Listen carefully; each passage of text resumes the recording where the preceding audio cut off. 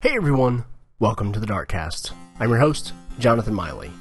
The DarkCast is a discussion about video games and the culture that surrounds them. The show is divided up into multiple conversations between myself and the various writers here on DarkStation.com. This episode actually marks something new that we're doing for 2020, and that is a Games of the Decade discussion.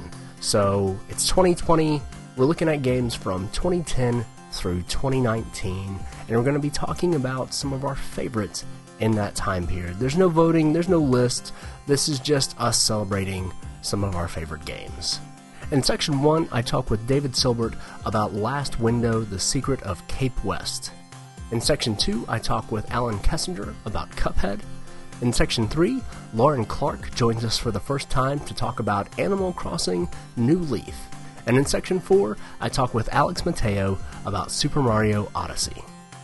You can find exact timestamps for each section as well as more information about the things that we discuss below in the description on YouTube or in the show notes for this episode, which you can find on DarkStation.com. There you can also find the DarkCast and Reviews podcast as well as video game reviews, previews, and features. Be sure to subscribe to the show on iTunes, follow us on Twitter at DarkStation_com, find us on Facebook, check us out on YouTube, and email us at podcast@darkstation.com. As always, thank you so much for listening. Now on with the show.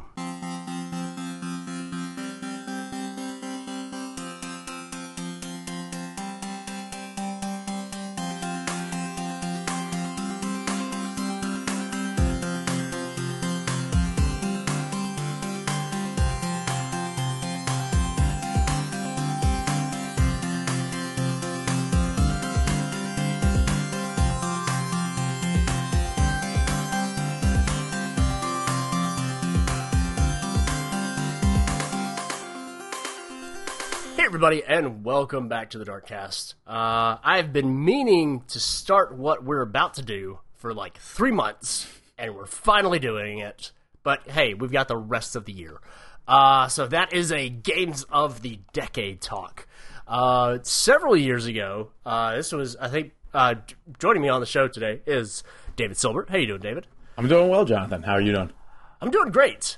So several years ago, we did a Games of the Generation discussion, kind of capping off the Xbox 360 and PlayStation 3 era, and we did several long roundtable discussions, and we talked, everybody did like their own personal top 50 list, and I collated that into like a site-wide top 50 list, and it was crazy. And being 2020 now, which I guess, technically maybe we shouldn't do this until next year, 2021, but screw that. We're going 2010 to 2020. We're talking about some of our favorite games from the past 10 years, but we're not doing big roundtable discussions. We're not doing big lists. I think I'm over-ranking things. I just want to talk about cool games. So that is what we are here to do. And you are taking us all the way back to like the beginning of the decade, with a DS game. So, what are we here to talk about? Yeah, so when I was thinking about the games that I wanted to talk about, I had a short list, but to your point, I wanted to definitely start off with something that just touches the beginning of this decade, because I think it's a little poetic, if you will. But this game is Last Window: The Secret of Cape West. As you said, it is a Nintendo DS game. A little bit of background on this game. It is the sequel to a different, another DS game called Hotel Dusk Room 215. Both games are, I guess I would describe them, they're adventure games / point and clicks that, for those that might be familiar with either title, involve rotating the DS sideways, so like 90 degrees, so you're viewing it like a book. I'm sure we'll touch on that a little more later, but yeah, this is one, the sequel here came out in 2010. It notably only came out in Japan and Europe. It was developed by Sing, published by Nintendo. Sing is now defunct. They basically are best known, they've done a few things here or there, but they're best known for these kind of noir, hard-boiled adventure games / point and clicks, notably on the handhelds, on Nintendo handhelds. And yeah, this is the second and I guess only like the second and final, if you will, game in this entry. It doesn't really have like a series name. I just kind of refer them as the Hotel Dusk series, or the Kyle Hyde, who's the protagonist, the Kyle Hyde games. Okay. But yeah, basically the premise of either game is you play as Kyle Hyde, this ex police officer turned detective. He's a bit of a PI, but he works as a salesperson trying to find like odds and ends, I guess the way he describes it is I'm trying to find things that don't want to be found. And so he kind of goes from place to place, almost like a vagabond, kind of like where he's needed, and trying to snoop up like clues and figure out like what's going on, discover parts of his own past, parts of parts of the past that's related to his time back in the force. Okay. I should say that the setting is LA, like 1980s LA. The first game took place in 1979. The sequel takes place a year later, 1980. Yeah, I'm trying to dance around the specifics of the original Hotel Dusk just because I don't want to like give away the ending for anyone who hasn't played it. But basically, the first game takes place in a hotel, more like a motel, very dilapidated, rundown, kind of grimy place where he's trying to look into the disappearance of his old partner when he was on the force. And so he's kind of ingraining himself, immersing himself within this hotel and talking to the denizens of Hotel Dusk. And it runs the gamut of like, there's like the kind of old proprietor, his name's like Dunning. You've got the maid, you've got kind of the loudmouth, wise ass, like janitor. You've got several different guests, like you've got older people that are just kind of like, maybe they're just winding down on their lives, and for whatever reason their cross are all passing together in this hotel. You've got younger kids, and he's basically Kyle Hyde. It's very much of like a slow burn of a game where you're knocking on doors at the hotel, you're asking questions, inquiring about the whereabouts of people that you're looking for, you're finding evidence, you're exploring the hotel and trying to discover its secrets.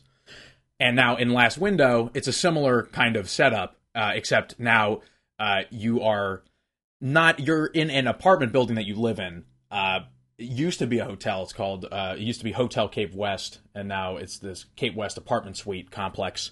And very, very similarly, you're knocking on doors, you're talking to your neighbors this time around, and you're inquiring into a different kind of mystery that links back to the original games, like in some interesting ways, but very much as its own tale, and even more so, kind of delving into Kyle Hyde's past and specifically his relationship with his father. Interesting. Yeah. Yeah. So when I got my DS, which a lot of times I get consoles and things like, not necessarily after their prime time, but after when most other people have kind of already picked them up. And I was trying to figure out what all games, I really wanted to get for the DS. And this was one that kept popping up on my Hotel Dusk, obviously, because the Last Window never actually came out in the US.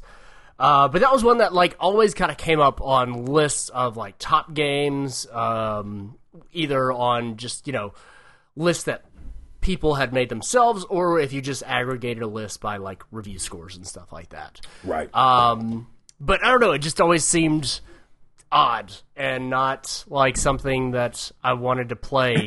Totally. Which, I mean, that was 10, 15 years ago. Yeah. I probably didn't want to play it then. I might now, because just, sensibilities change and all that kind of stuff. But I guess, well, first, just random question. Yeah. Do you have to have a special DS to play the game, or is it region unlocked? So you okay.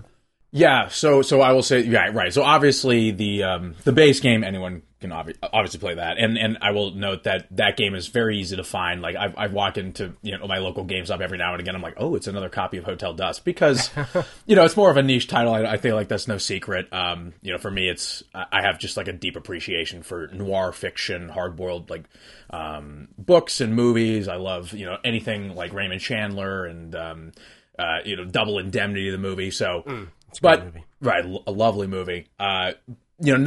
Again, it's a bit of not that it's not a popular genre, but it's definitely not like, it's understandable why a point and click noir game by kind of a small developer on a DS platform might be on store shelves and kind of gathering up dust. But as for Last Window, yes, you can totally import it. What I did was I imported an EU version.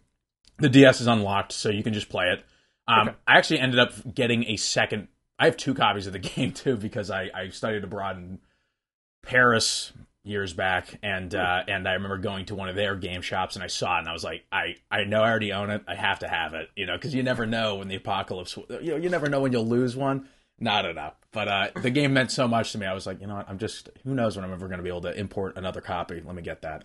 But I feel like I hope the price hasn't skyrocketed just because it's not like they're printing more. But if you can find one on eBay, I mean, now that people that maybe have already imported it, maybe it's circulating here in the US, like I totally recommend people go and find it, seek it out. And if not, I don't know anything about kind of like DS files or ROMs or anything. I don't know if there's any other way to access it. Now that the studio's defunct, and I feel like at this point we're just dealing with used copies of the game and nothing new. And I see disappointingly that I don't think Nintendo intends to capitalize on this great series in the future. Though I'd love a remaster of sorts on the Switch. I think would be awesome. But yeah, wherever you can find it, get your hands on it. I totally recommend it. Awesome. Okay, cool. So that was actually just kind of a side question, but the other one is, like, I guess, what really stands out about these 2 games? Yeah. I would assume it's the story, but you don't want to say too much about the story without spoiling things. Yeah.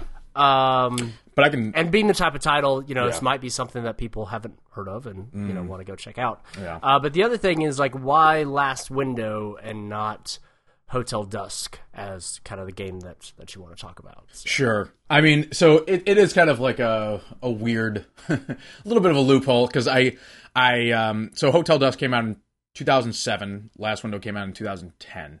Well, there you go. Yeah. So that's it's my way of talking about the 2 of them together. To me, they both have their own appeal. I mean, you definitely hit the nail on the head. It's definitely the story. There's some other parts of the game. I think probably the common thread whenever someone reviewed, like you'll be able to find like a good amount of Hotel Dusk reviews just because it was more widely circulated. And I think the common gripe that people will have with the game is typically around the pacing or the gameplay. So it's about like a 15-20 hour game, like sizable. Think like, not unlike if you were just going to sit down with a book with a nice kind of hard-boiled book and read that cover to cover. It requires a lot of time just kind of going through text boxes, talking to people. It's not like a visual novel. Like, I really wouldn't call it a visual novel, because you're walking around this hotel. Basically, as you hold your DS, it's open again. You hold it like a book, so one screen's on the left and one's on the right. Basically, on one side, depending on how you're holding it, you have a map. It's like a top-down map, almost showing kind of the layout of the hotel. So it'll be like very bare bones, like, a circle to denote where you are, and maybe an arrow to denote where you're facing. And then you can see, it's almost like looking at a map of the different floors of the hotel. And so you're navigating that. And on the other side, it shows you really, really, again, dilapidated, like just kind of muddy, kind of nasty visuals. I don't know if it was a combination of just like a bad engine, or like this, Sing the studio. I think it's intentional, though. I think Sing wanted to really, the developers wanted to strike home this idea of, like, you are in this really rundown, muddy, nasty hotel in the case of Hotel Dusk, and also the apartment in Last Window. But there's a visual appeal too, because you'll be walking around these environments, and you'll see almost like a pop-up. If you have like a pop-up, let's say you have like a sports pop-up. Do you know what I'm talking about? Like I'm forgetting the word now. Kind of like those big life-size like cutouts of people. Okay. That's kind of how it appears. So you see the people just kind of pop up on the map as you're walking, but there's this very distinct visual styles called like rotoscoping. I don't know if like for our people out there, rotoscoping is, I think it's like very individual, like hand-drawn sketches that kind of, if you sketch a lot of them together, or you use computers to kind of feed them together, they make this really interesting kind of comic book style where they're like very like animated. So there's basically this really interesting duality or like comparison between these muddy visuals and these really like lively comic book-esque characters. And so the characters really pop in the game. Like, they look awesome. This is like, you'll never see any kind of like character animation in a game like this like elsewhere. Okay. So in addition, like, the narrative is incredible, but I love the fact that the game really ties you in there also with like, it's a game ultimately about characters and character development. And it just happens to take place in this secluded setting. And so I think they do a really nice job visually of showing that. Okay. And then also the composer, which I pulled up his name here, the composer for both games, his name is Satoshi Okubo. He has an excellent soundtrack for either game. There are these MIDI files, kind of, again, with this idea of like very bare bones, like kind of, you have the muddy visuals, and then you have these MIDI files that you'd figure they could run on like a toaster or whatever. Like, they're just like, they're not super advanced kind of music files. They're not like super complex melodies, but they're really engaging. Like, think like smooth jazz, but with a little more bite. And it's just like, there's a lot of emotion displayed in the visuals, in the music of Last Window, Secret of Cape West, and it shows throughout from start to finish of its 15-hour run, and it just sets you up for like just an incredible adventure, and that's displayed through all aspects of the game when you're talking to the different characters, and like, you've got yourself on a hot piece of evidence and you're cornering someone in an interrogation, and like some like really kind of intense music pops up, and they're showing like a vivid expression on their face. It's just like, it all ties together quite nicely. So I think that audio visual experience, that's totally like half of it. Okay. It's just not just the storytelling. It's really an experience that is what separates it from being merely like, why wouldn't you just pick up a book, huh? Like, why wouldn't you just pick up a book and read? Like, if you're really a fan of Hard Boiled, why wouldn't you just read like a Raymond Chandler book? And I think that would be Sing's response to that. Interesting. So a couple of questions, thoughts, and hopefully don't get too sidetracked that I forget some of them. Sure. One, about the animation. Yeah. So rotoscoping is the process of tracing over like live action stuff to create the animation. Yeah. From what you were saying, it sounded more almost like a flip book style animation. Yeah. I'm just trying to get a picture, and I guess I could pull up a trailer or something like that. But if somebody's listening to this while driving, they need pictures too. So. Sure. No, so they do describe it as rotoscoping, so maybe I just did a bad job of explaining it. There is like an excellent, I will say that for people listening, there's an excellent video on the art of Hotel Dusk, of the original game, actually, where they go into the rotoscoping. I mean, I wouldn't call it a flip book, but then again, that wouldn't be like that wouldn't be too far off. It very much is like all the. This is one thing I forgot to say is so the environments are all in color, but the character animations are all black and white, and it does have that kind of sketchbook feel where it's like basically like they're moving, and you can almost like kind of spot the individual frames. But kind of the sketch around them is always kind of fuzzy and moving about. So that I think is kind of where the rotoscoping plays a part there, where it does feel kind of very fluid. So it doesn't feel so staticky that it would be like a flip book. Okay, does that make sense? Yeah. I'm having trouble just I'm not much of an artist myself, but it's a very distinct style that I think lends itself very well to this kind of game. Okay, very cool. So the other question that I had was more, you were talking about kind of interrogating and the music popping up and just kind of having a very visceral reaction to that. Yeah. Is it a straightforward game in terms of narrative, or do you have dialogue options? Are there different endings? Do you have control over that, or is it, how does that work out? So I would say, for the most part, it's a pretty linear game in the sense that it's broken up into chapters, and each chapter has you kind of uncovering a different part of this larger narrative mystery. And there are dialogue options. There are like areas where most of the time it's like if you basically the game is kind of broken up into, I wouldn't call them phases, but basically there's a lot of like exploration, like looking around the apartment complex in the case of Last Window. Look around the apartment complex, maybe like explore like rundown rooms where no one's staying. You might find like a clue, like a briefcase with some materials in it. Eventually, you kind of get enough stuff that you're able to go back to, well, maybe I'm getting ahead of myself. You can talk to some people in their apartment buildings where you're like knocking on the door. You're talking to them, maybe you introduce yourself, you learn about them.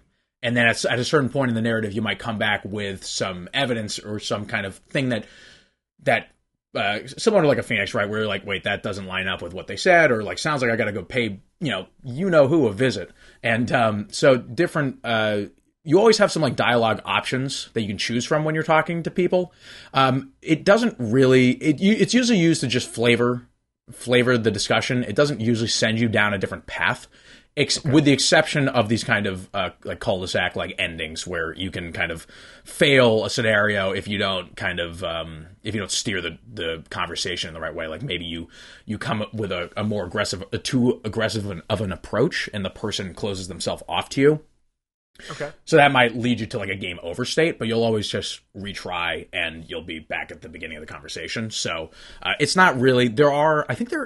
If I recall correctly, there is maybe a secret ending that you can have if you maybe you need to get like a certain amount of maybe you have to uncover certain objects like along the course of the game. Like you might have to trigger a few things over the course of the narrative to get this special ending. That's like a little addition. It's not. This isn't like a visual novel course where there's like a true ending, a bad ending, or like a perfect. It's not like that. So, and that's.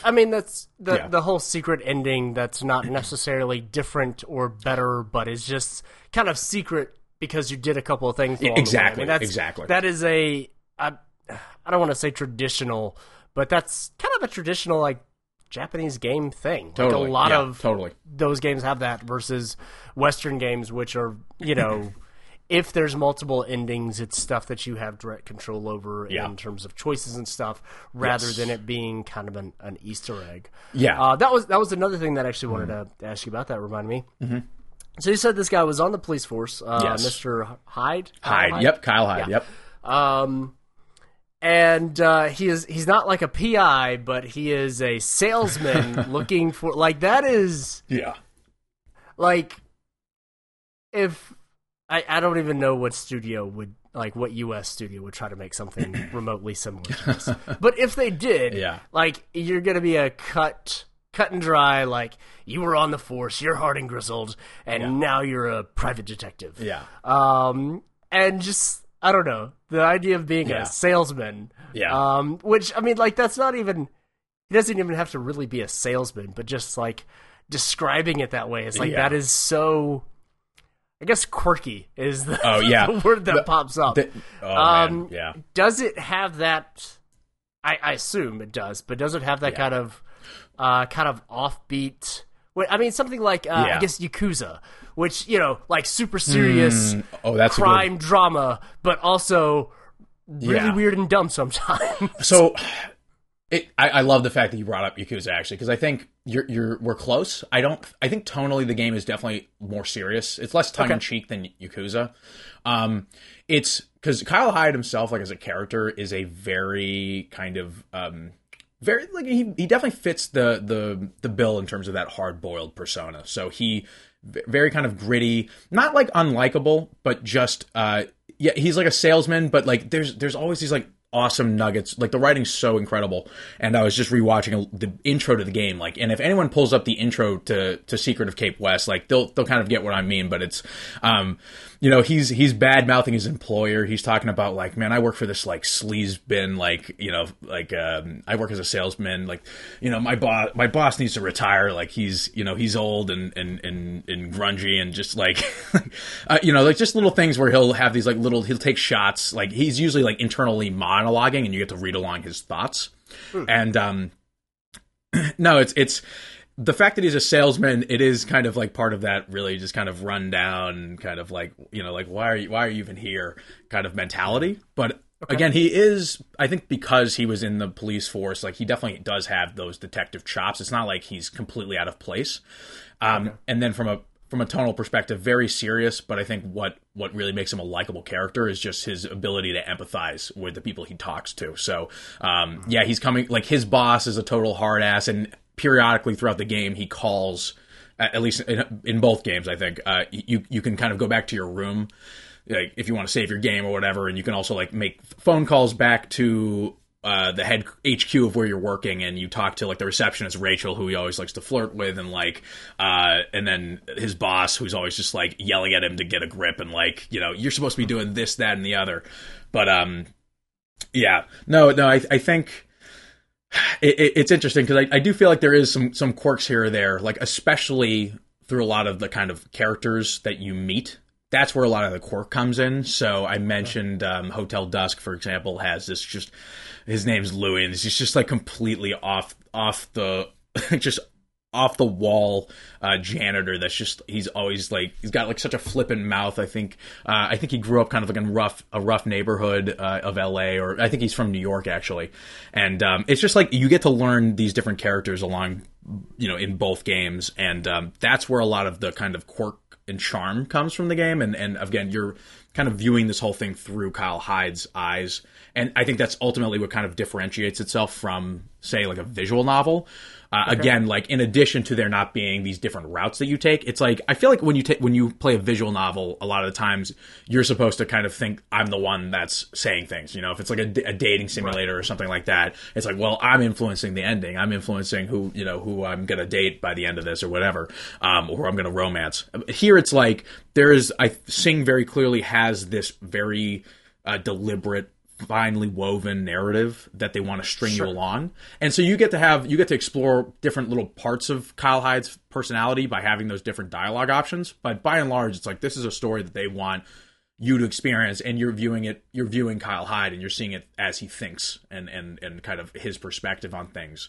And I think that's something that really draws itself out. That's something that I really appreciate from a game like this. I just really enjoy, again, tight narratives, really sharp writing, really well realized and defined characters. And for me, that tone where it just, as you say, you know, not quite Yakuza, but it doesn't take itself too seriously. You know, as again, it's almost like, I feel like Sing is self-aware. You know, they have kind of the crappy visuals of the apartments, and they have kind of the lo-fi-esque, you know, kind of like bare bones MIDI files. I think that all kind of lends itself in. It's like it's like a rough, you know, a diamond in the rough, like something you had to polish off, and then you see like what's really under the surface is something special. Very cool, very cool. So if somebody listening to this wanted to pick up the games, is there one that you recommend over the other, or is it kind of is it more of a package deal? I would start with the first and go to the second. Definitely start with the first. I think for a number of reasons, just because it's easier to get your hands on. Chances are, if you go to a local GameStop or game store, you might be able to find it. You know, and if not, you could definitely order one and get it between $10 to $15.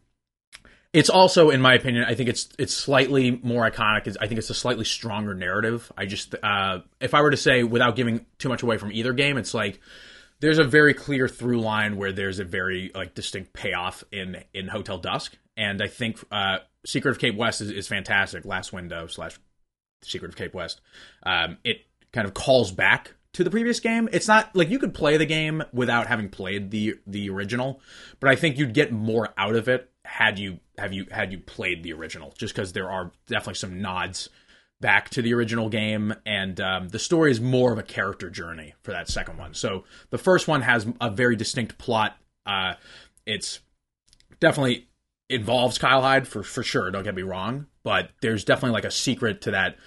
Hotel Dusk like has a lot of mystery behind it, whereas in the sequel it's more about Kyle's internal character and a lot of his past relationships that are explored there, and it's just kind of his apartment complex is more of just a catalyst for that. It's not necessarily as important of a setting, I would say, but ideally you'd play both. Ideally, I think test the waters with Hotel Dusk. If you love it, as I hope you would, then you could look about trying to import it or get it someplace else on eBay, somewhere used from someone that has it. Yeah, but I mean, either way, you can't go wrong, in my opinion, really. Very cool. Awesome. Well, any final thoughts about last? Actually, no. Wait, I have a final thought. Yeah. This might not actually be the final thought. But just kind of looking at the Wikipedia page for this game, it's really interesting. Hotel Dusk, the original title for the game when it was announced was Wish Fruit. Yes, yeah. Which is, I'm so glad they went to Hotel Dusk because that's way better. Yeah. But on the flip side, the English name is Last Window, The Secret of Cape West. Yeah. But I guess the direct translation of the Japanese title is Last Window, Midnight Promise. That is nice. That's way better. That's I like that better. Midnight Promise is dope. Yeah. Yeah, I like it with the idea. I don't know why they change titles. I mean, sometimes it makes sense because sometimes you see the direct translation is like, those words don't make sense together. Yeah. I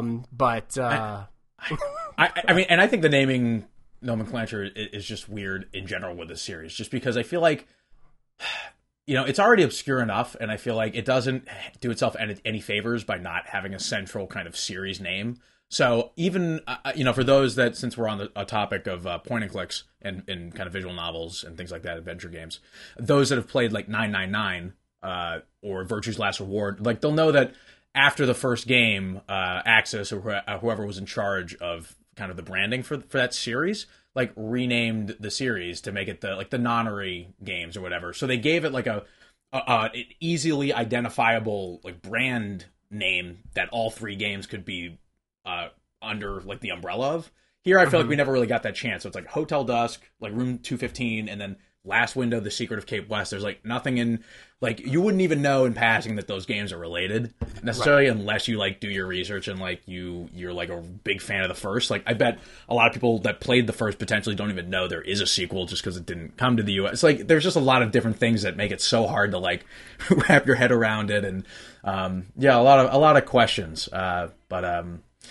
Yeah, it's a little bit of a bummer that Sing, I guess the story was, as the case with a lot of these studios, just like not enough fun, not enough appeal for these games, and just it was closed down by Nintendo. Nintendo still owns the IP. They theoretically could still do something with it. I mean, they could just start up a new studio and maybe bring in staff from Sing. I think if I recall correctly, Sing does some stuff independently. So they had an eShop title, I think, on the 3DS eStore a couple years back. It was a game called, I think it's here, I believe. It's like Chase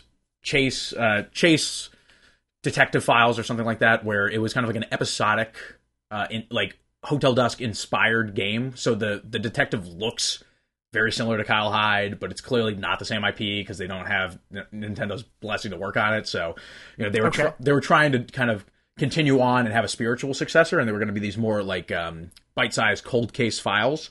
And only one episode came out. I was so excited when I heard that they were going to be starting it up again. And the episode that I played was pretty good. It was like, if these games are 15 hours, this one was like maybe 2 to 3, so very bite-sized. It would have needed to have had at least 5 episodes to really feel complete, I feel. But it's just it's such a bummer to kind of see this like talented studio come up with bold ideas, in my opinion, and come up with these really awesome stories and these awesome visual and audio ways to tell it. Like, and just to see like not enough momentum in Japan for like a sequel, a sequel episode, a sequel game. So that's why whenever I get the chance to talk about this pair of games specifically, I always jump at the chance, just because I just feel like there's nothing like it out there. I feel like it's a really interactive way. Like, if you're a big reader, if you're a big noir person, if you just want like a good story and you're looking for a change, and you have a DS lying around, like totally pick it up. Cool. Very cool. All right, so now, any final thoughts? It feels like you kind of wrapped that up, but I'll give you one more chance if there's anything else you want to say about the game. Nintendo, well, I don't know if you're listening, but if you are, please give Sing another chance. Please bring him back. We need another at least start with a re-release, Re-release Hotel Dusk and Secret of Cape West on the Switch. I feel like that wouldn't be like too much of a lift. Let the people decide. And then if things are good, let's get another one going. Awesome. Yeah. I mean, I feel like they could easily, being DS games, I'm sure they're super small compared to modern games. Yeah. And so you could release them both as one package, and it'd be the Kyle Hyde cases. Exactly, like the Kyle Hyde collection or something. Then you could get the branding going again. And sure. I don't know. I feel like since it's already like it was in book format, I feel like it would translate pretty well to the Switch. Maybe it wouldn't take up the whole screen, but you could just have them side by side in the native aspect ratio. It doesn't have to be anything crazy. Sure. It'd be awesome if you redid the visuals and redid the music. That'd be incredible. But yeah, something tells me it doesn't seem in the cards. We'll see. Yeah, that's unfortunate, but that sounds really neat, and that's I'm glad you brought it up because, like I said, Hotel Dusk was something that it popped up on my radar all the time when I was looking at DS games. Yeah, and I haven't bought a DS anything in a while, but I've got a DS Lite, and that thing is, I don't know, I plugged it in a year or two ago, and I hadn't plugged it in or turned it on in a long time before that, and it was still fully charged. I don't know what voodoo they did to those things to make them run so well, but they are great little systems. They are, and that might be something that I go check out. You never know. I make no promises, because there's way too many games out there. Oh, I get you. But you never know. Yeah, you never know.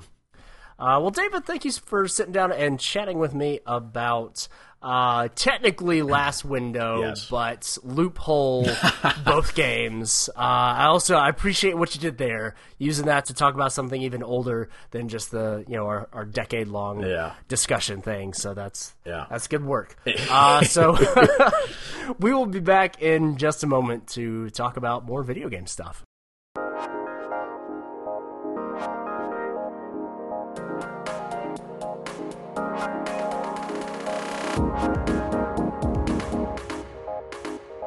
Hey everybody, and we are back to talk about more video game stuff on the DarkCast. I'm Jonathan. Joining me for this segment is Alan Kessinger. How you doing, Alan?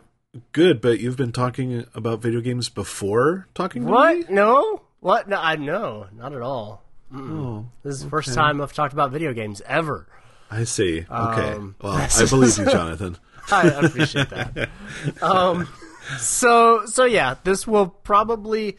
We're recording these at various times. This is probably going to be segment 2, just because it's the second one that we've recorded. So that's probably going to be how that goes. But this is part of a year-long thing that we are doing, which is not really a year-long thing now. I guess it's going to be 10 months because I was late on the ball. But whatever.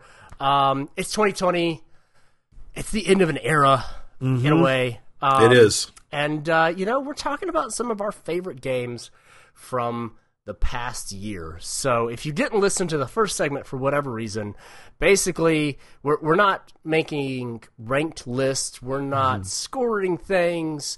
This is not a top lesson. 100 list or anything like that. This is just us talking about some of our favorite games from the past 10 years.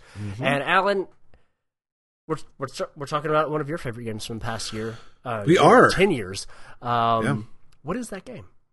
That game is Cuphead, the delightful boss run action game from Studio MDHR, and a game that was kind of in development for a long time. And we kind of know why, because what makes Cuphead such a memorable kind of game is its production values, in that everything is animated, hand drawn in the style of the old classic Fleischer cartoons.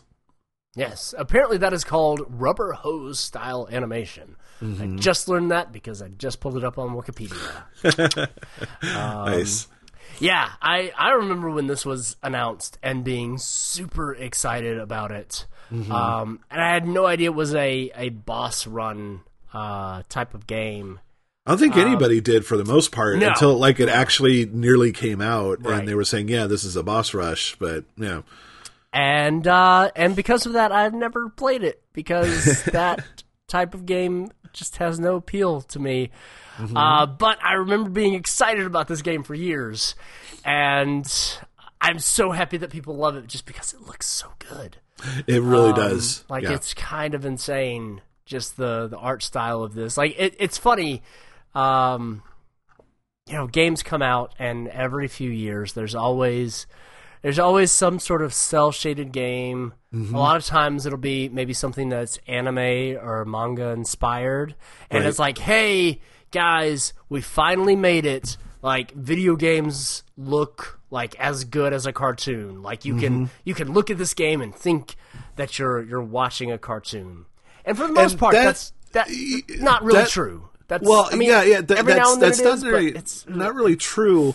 I'd say like the closest one was that Dragon Ball Z Kakarot, because there are moments in that game, and it's usually reserved for cutscenes. So again, it's still got that sort of like, well, it looks like it, but it's not quite. But when they've got when they're doing cutscenes that are kind of framed in such a way where it kind of strips away, the kind of takes control away, and it's just showing an in-engine film, the cell shading in that game made it look like really close. Like there were times where I thought it was like, whoa, wait, this seems like they're just pulling it from the show. But again, there's always going to be something, like maybe there's a shininess or something, or the way that lighting kind of catches the skin of a character's like forearm or the side of their face. I'm like, oh wait, no, they look like plastic figures even with the cell shading. Right. But Cuphead, everything is hand-drawn 2D animation, so there is no sort of uncanny valley of sorts when you're looking at it and think, oh wait, no, this is just texture. This is just textures rendered on a 3D object or whatever. No, I mean, there are pencil tests of this stuff that are again, like this is hand-drawn, fully hand-drawn, no tricks. And again, it makes sense why this game was in development for so long, because everything in it, from the tutorial to the very last boss of the game, this game is like 95% hand-drawn animation, and it's amazing. Yeah, it just looks so good. It makes me wish I wanted to play it. But not only is it a boss rush game, but it also is notoriously, how do we say this gently, difficult as balls. It is like, and that's kind of where I'm conflicted about this, because on the one hand, I'm upset that it's so hard because everybody's got to see it. Everybody's got to try it. Even if they put in some sort of invulnerability code or something. Like, I want people to see this, because honestly, I don't think you're ever going to see anything like this again until the DLC finally comes out. But I don't think any other studio is going to spend the time and money to make something like this ever again. So this is a very unique game. But on the other hand, like, yeah, it's difficult as balls, but it's, and I hate saying this because it's become such a cliche this decade, but you get that same accomplishment like with Dark Souls. You've tackled a boss and you've sweat, you've shed tears and blood over a boss. The fiery frolic level will always kind of live in infamy for me, because I'd say that took about 3 hours worth of trying before I finally beat it. And when I did, I practically just burst into tears. Like, not only was I relieved that I didn't have to do that anymore, but it was like, I got it. I conquered it, and it's this greatest feeling in the world, and now I can no longer listen to that song on the soundtrack because it triggers many emotions in me. But so yeah, on the one hand, I appreciate that it's difficult because it's very challenging, and plus it kind of has to be, since for a boss rush, if it were an easy game, it would be over very quickly. Sure. But on the other hand, I do wish it was a little bit more accessible because, again, you're never going to see anything like this. Yeah. Yeah, for me personally, and it's one of those things where it's, I'm glad the developers made the game that they wanted to, but I wish this was like a regular platformer. Mm-hmm. Well, and see, that's the funny thing because they do put in there are like a small handful. I think you can count them on one hand.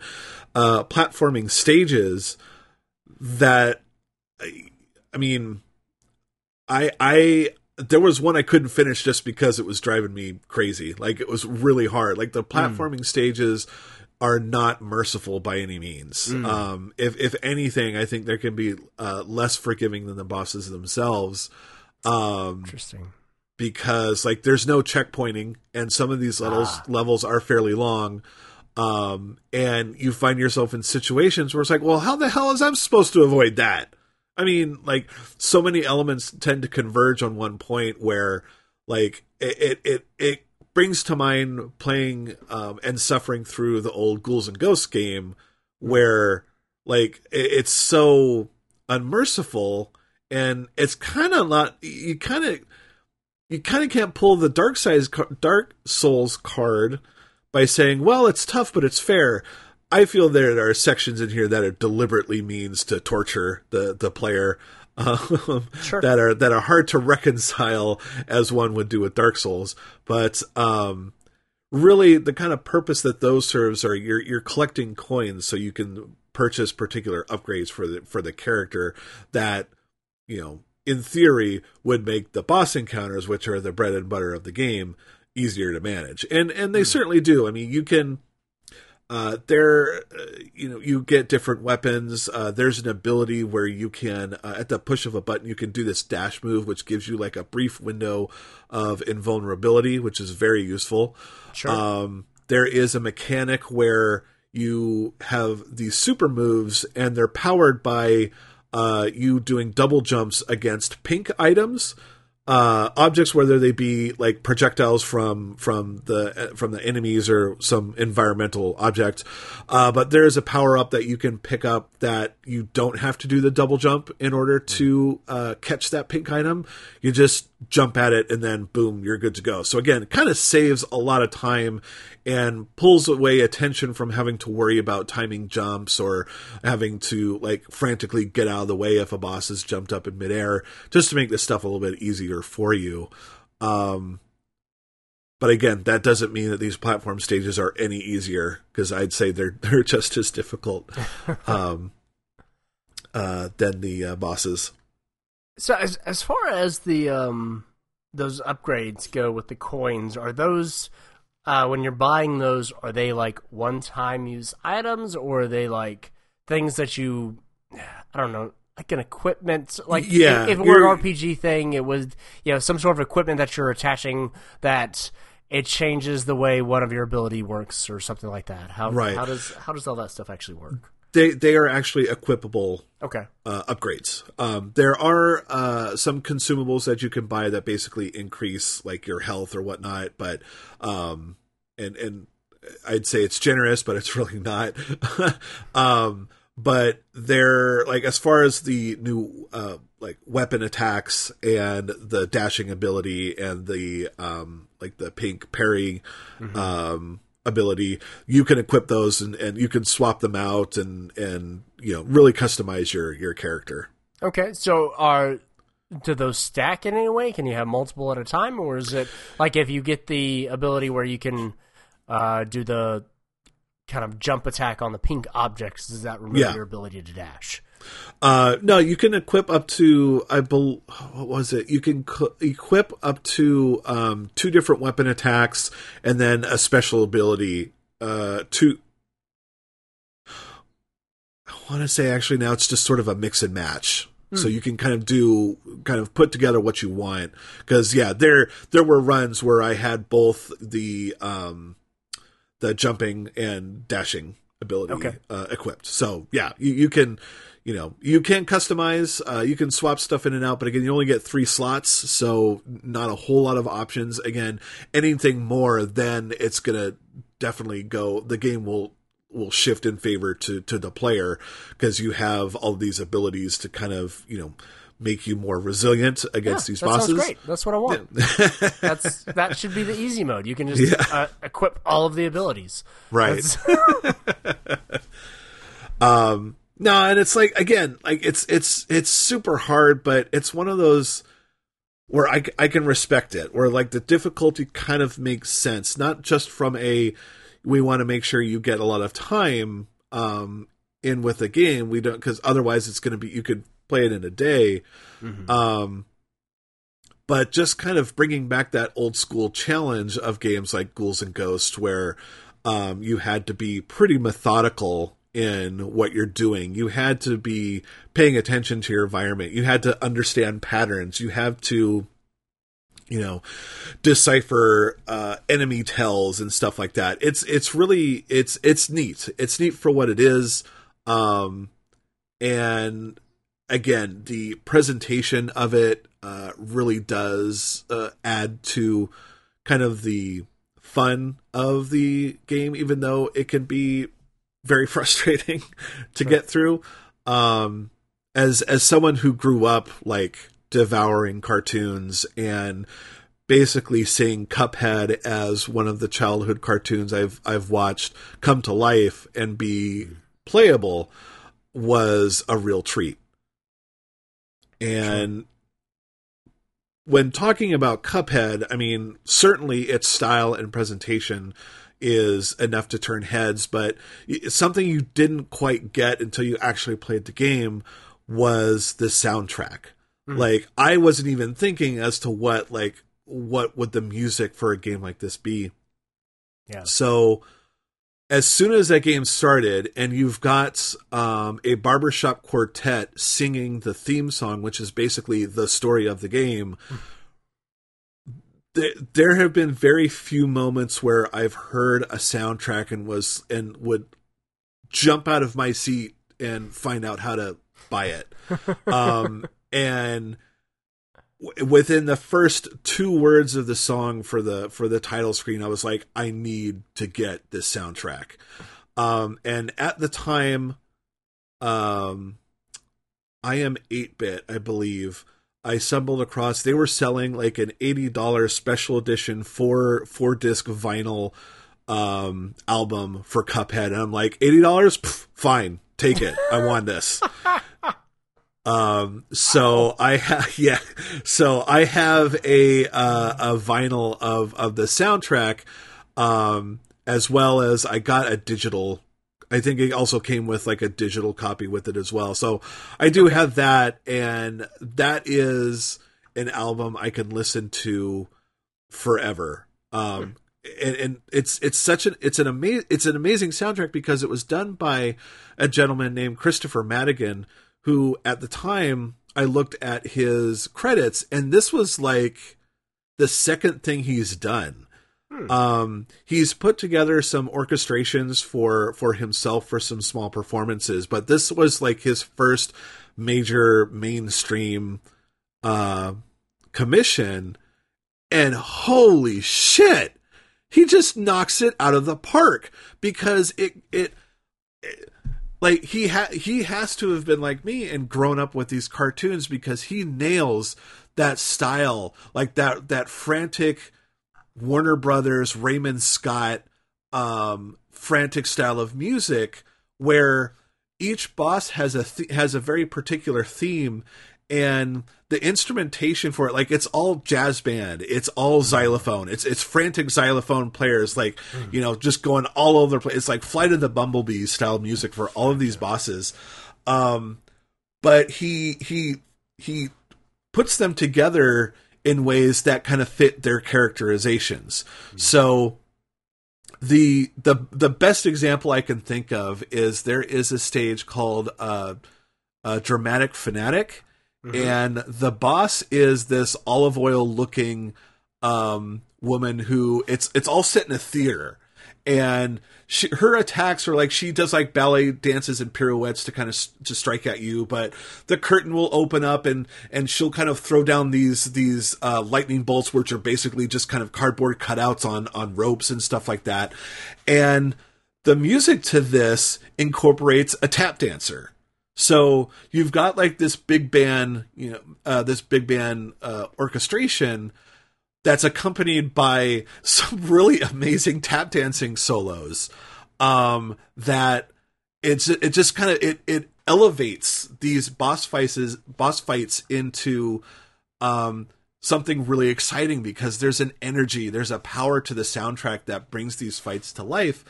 And there are little fun flourishes too, like when you die in during a boss, all this music is playing, and when you get that, hey, you lost screen, there's you get like this sound as if like the band has been told to stop.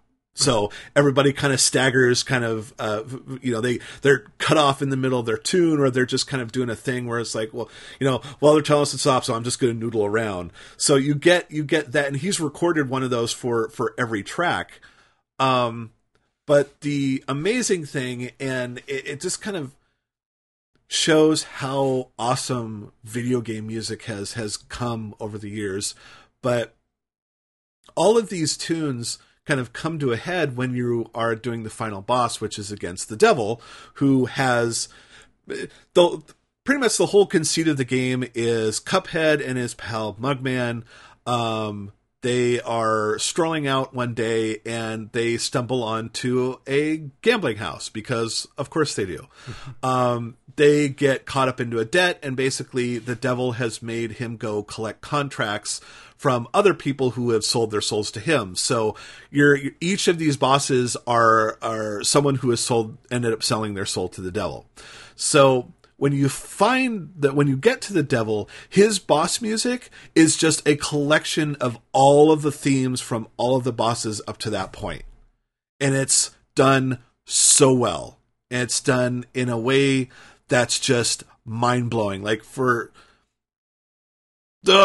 it's just so good. It's just so good. That's all I'm really trying to say here, is that this is a masterclass in soundtrack design. I mean, not only does this guy totally know his shit, but he's like Michael Giacchino. Michael Giacchino was really great at developing themes and kind of elevating video game music to just something that played in the background to like being a character in the game itself. So, I mean, not only are you fighting against these pretty colorful cast of characters, but their characters are kind of vaulted upwards and made memorable and made more fun because they have themes attached to them. Sure. And so to get to the devil at the end, and the boss music is just snippets, all tied together, like, and thoughtfully thought together. It's not like, okay, you're going to hear this piece for 2 seconds, and then you're going to get a jarring transition to another boss theme for another few seconds, and so on and so forth. It's strung together smartly in a way that it captures all the different themes, because again, you're fighting a boss who has influenced all the characters that you interacted with up to that point. Yeah. And it's just so cool. It's really, really cool. That is cool. That's something that I think, and I've never really listened to the soundtrack for this, and that's kind of weird, because there are plenty of games that I own soundtracks to that I don't own the games to. Mm-hmm. That happens every time a new Supergiant game comes out. Right. I really love Bastion.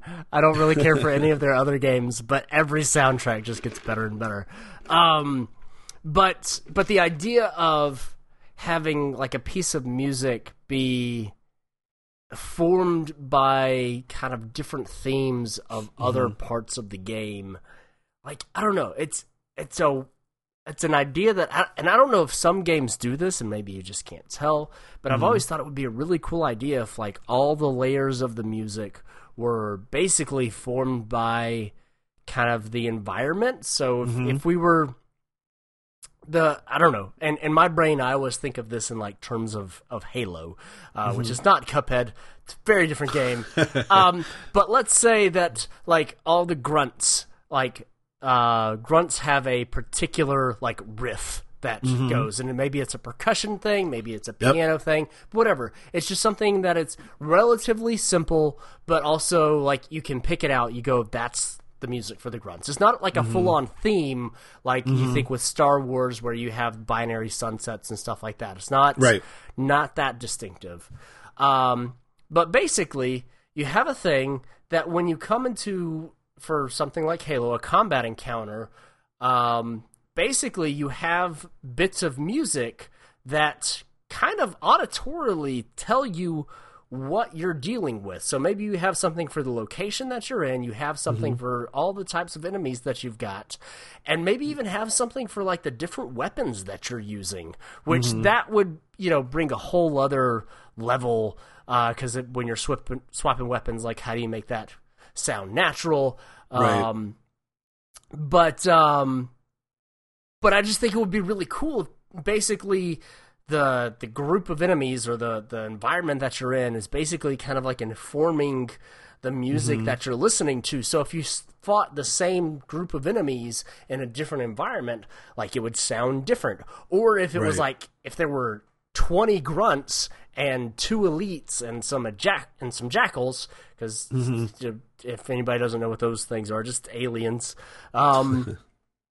then like that sounds way different than if there are 5 elites and only 2 grunts, a couple of hunters, and no jackals or something like that. Like it could just, and then as you're like thinning out the herd, basically the music is like those individual parts are becoming more distinct, but it's also kind of fading in a way. Like I don't know, but that's a random idea that just I've had for a long time, and I just find it really cool that like basically the final boss battle in a way does something like that by pulling from all the other bosses that you've been fighting in the game.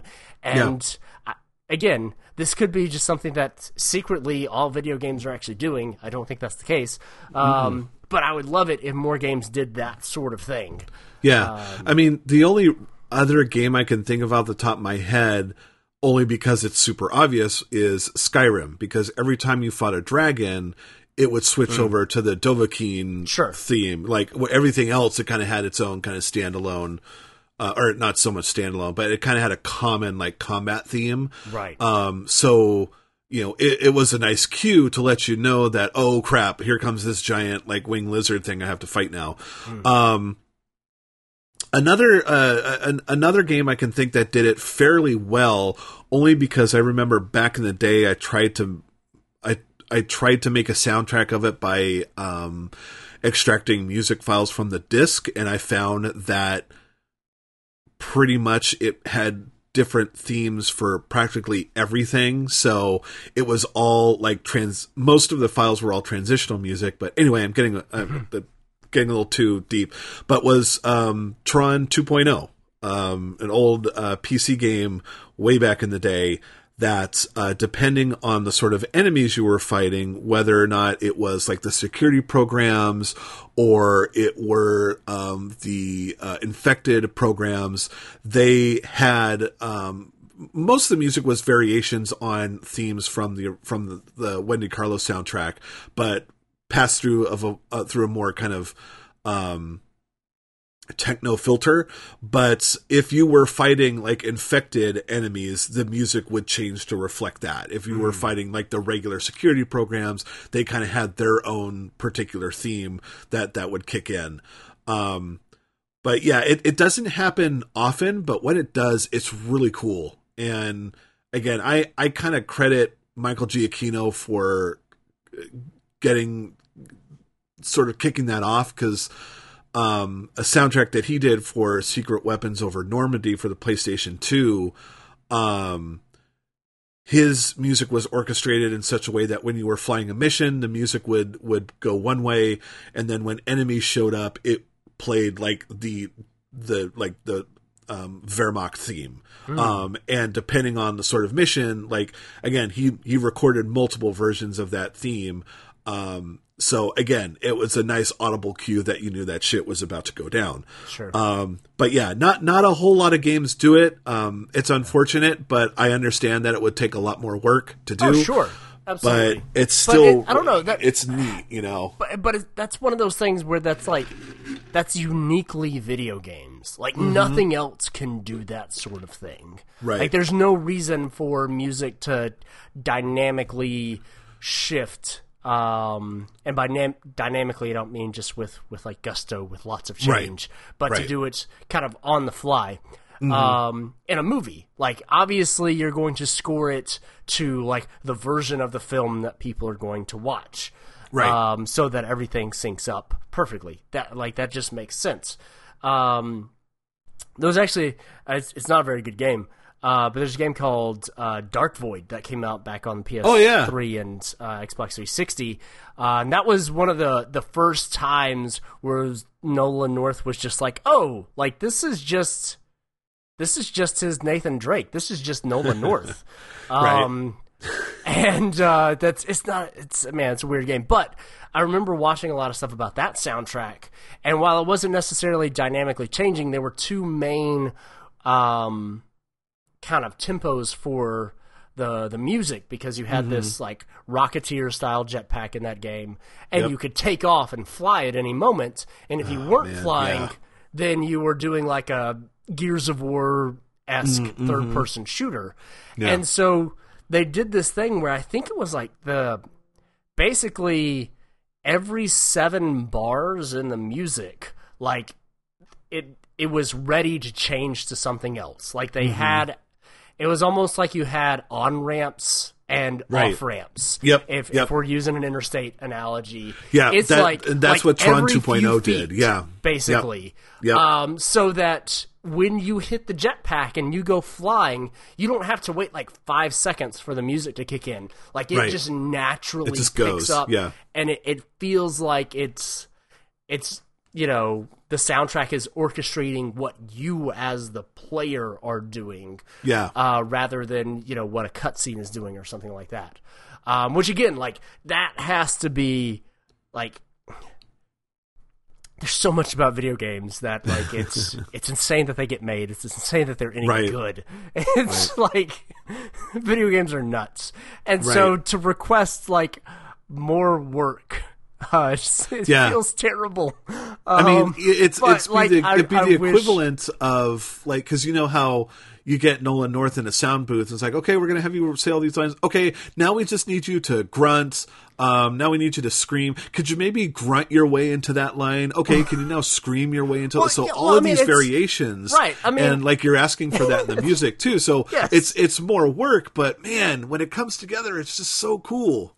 It's like Yuri Lowenthal's Spider-Man having a version, like basically every phrase, and it can do it with every phrase, like not even full sentences. With every phrase, it can shift from a action version of the dialogue to a standing still, like you've caught your breath. And it's so cool to be like swinging through, and he's, oh yeah, I'm gonna do this, and then I'm gonna do that, and then you land. And then he just starts talking normal again. Like it's Spider-Man amazing. was so good. It is. We're gonna talk about that at some point. You signed up for it, so I did. We got way off track. We did, but it's all in service of just like how good that soundtrack is. Exactly, just to kind of bring it all back. It just thank you. It works to. It works to make the experience all the more unique. It's. Again, I can't even, after playing this game and listening to the soundtrack, I can't even fathom like what this would be if it didn't have Christopher Madigan doing what he did. And it just goes to show that when it comes to games, like you have all of the main characters, but like even the more static stuff, like environments and music, they're just as important as the main characters themselves. And Cuphead probably wouldn't have been as impactful for me if it didn't have this wonderful music to it. And again, just the fact that he put together, I don't know, 15, 16 different themes, however many bosses there are, plus the platforming stages. with someone who, again, like has very few credits to his name, to just step in, knock it out of the park on the first try, it's what makes this game one of like the highlights of the decade. Yeah. Like without any question. That's really cool. I can tell I'm getting very passionate about this because like my heart rate is up, and like I'm ready. I'm just like, all right, let's go running. Let's go. While we run, we will listen to Cuphead music. That sounds like a great idea. I'll have a link at least to the song that you mentioned, Dramatic Fanatic, in the show notes so that people can check that out. Yeah. And it's on Christopher Madigan's page, so you should be able to see like all the other stuff from there. Good. Yeah. But yeah, so people can check that out. And I was just checking, I was like, you know what? I bet Cuphead is on Game Pass. And it's not. Which seems like a huge shame. But you never know. It might might pop up once the DLC comes out. Yeah. Is the DLC going to be free? Is that going to be paid? I don't know. That announcement came so long ago that I'm assuming it's going to be paid. Yeah, because it sounds like it's going to be new bosses, new characters, new music. Yeah. So. Yeah, I know it's a new playable character, but I don't remember a whole lot else because I wasn't paying a whole lot of attention to it because I didn't play it. Yeah. Let's see, the Delicious Last Course. Last Course, yeah. Yeah, so Miss Chalice is the new playable character. There's a brand new island, so there'll be new weapons, new charms. She has new abilities, and then she'll be able to play through the main game as well. Miss Chalice was a character who would pop up in the game's bonus modes that you would play through to unlock like super abilities. And it's fun that they're making her playable because she's a fun. The design of her character is very cute. I like it. One thing I do want to point out, and I'm gonna leave a gap here in case you want to cut it out, but the illustrator, like one of the character designers and one of the animators, Nina Sorovsky, I'm sure I'm butchering her last name. I apologize if she is listening to this. I do apologize, but I am now 1 degree of separation from Cuphead because she is actually doing the animation for my brother's cartoon short that he's putting together. That's awesome. Yeah. So I absolutely loved her work in this game, and I mean, she is talented as fuck. I mean, it just goes to show the work. So when I found out that she was working with my brother on this, I nearly lost it because that meant like I could talk to her if I could.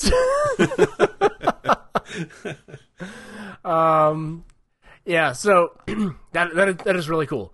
And maybe I hope you get to someday.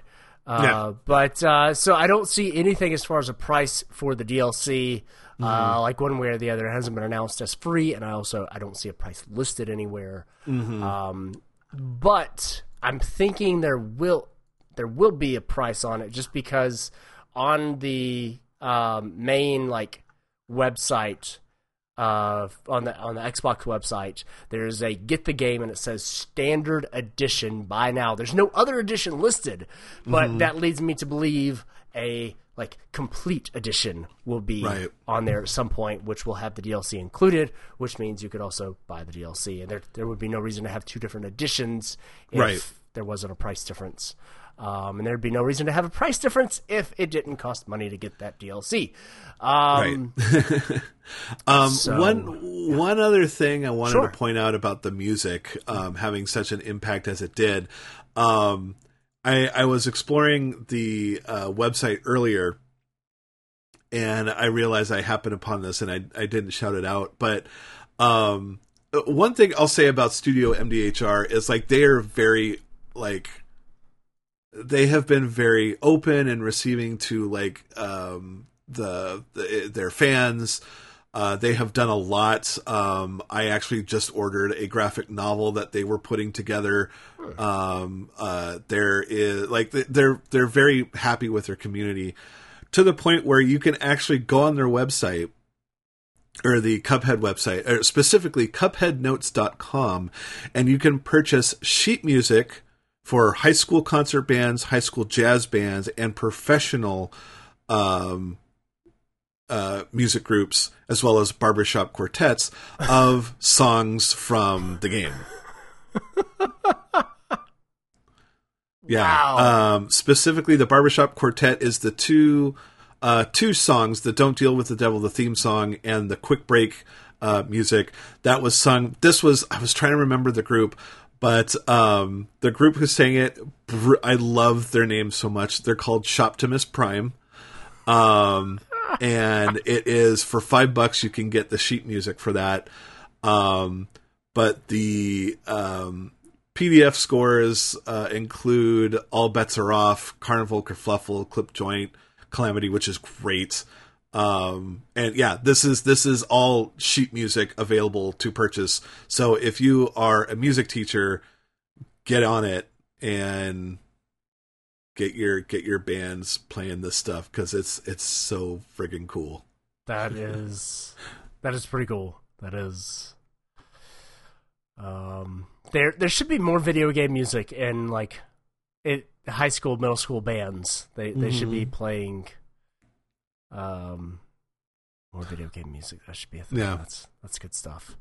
I think there is. I know there's a company that, and I say this because all through elementary, middle school, and high school we were exposed to it. But there is a company that makes arrangements, makes like whatever is popular at the time in terms of movie music or TV music.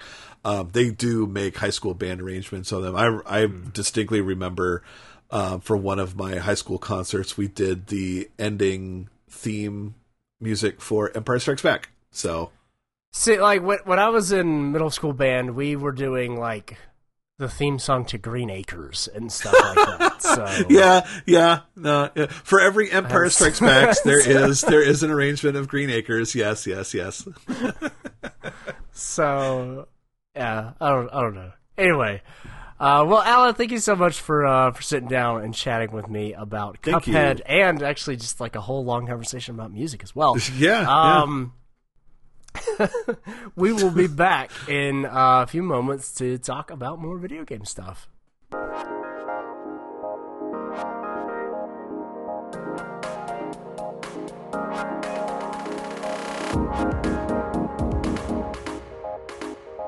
Welcome back to the DarkCast, everybody. I'm Jonathan, and we are continuing our Games of the Decade discussion.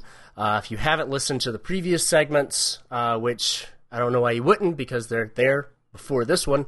But we're talking about some of our favorite games from the past 10 years. It is 2020, and sure, it's March, and I'm a little late to the game. I wanted to start this in January, but we're here, and we're talking about video games. That's what's important. But what's even better than video games is we have somebody brand new to the DarkCast with us today, and I'm super excited. That is Miss Lauren Clark. How are you doing, Lauren? Good. How are you? I'm doing great. I'm so happy to have you on here. This is, I feel creepy saying this, but this is the first time we've had a lady on the show in a long time. Crystal was a regular on our show way back in the day when the DarkCast joined up with Bit Punch. If people listened to the DarkCast a long time ago, they might remember that, but who knows if they do. I don't pay attention to any of that. But if you're listening, hey, Crystal. But yeah, so we're not here to talk about other people that have been on the show. We are here to talk about one of your favorite games from the past 10 years. So tell us what we're here to talk about. Yes. So I am a huge Animal Crossing fan. And Animal Crossing's been around for quite some time. It started out, actually, I think, on the N64 in Japan. That version never made it to the U.S., but they made a enhanced version that did make it here on the GameCube, and that was my first Animal Crossing game. And I've been playing the series ever since. So the one we're going to talk about, though, is Animal Crossing New Leaf, which is actually the most recent release of Animal Crossing of the mainline series on the 3DS and in general, actually. So I'm looking at some of the dates on this, and it's, I don't know, so Animal Crossing has not been something that's generally in my purview. I guess the closest thing I've gotten to it is I've installed Stardew Valley before. Oh. Never played it, but I've installed it. So that is how close I've gotten to Animal Crossing. Stardew Valley is intense. Animal Crossing is much more laid back. Okay, that's good to know. That's good to know. But I had no idea that there was an N64 version. I totally thought that it just started on the GameCube, so that is really interesting. So I know we're talking not about a game from 20 years ago. We're supposed to be talking about a game from like 8 years ago. But so was that the one on GameCube? Was that essentially like we have remasters all the time now? We didn't really have remasters back then, but is that essentially what it was? Like a SD upgrade? Because we didn't have HD, so is that like what was that game?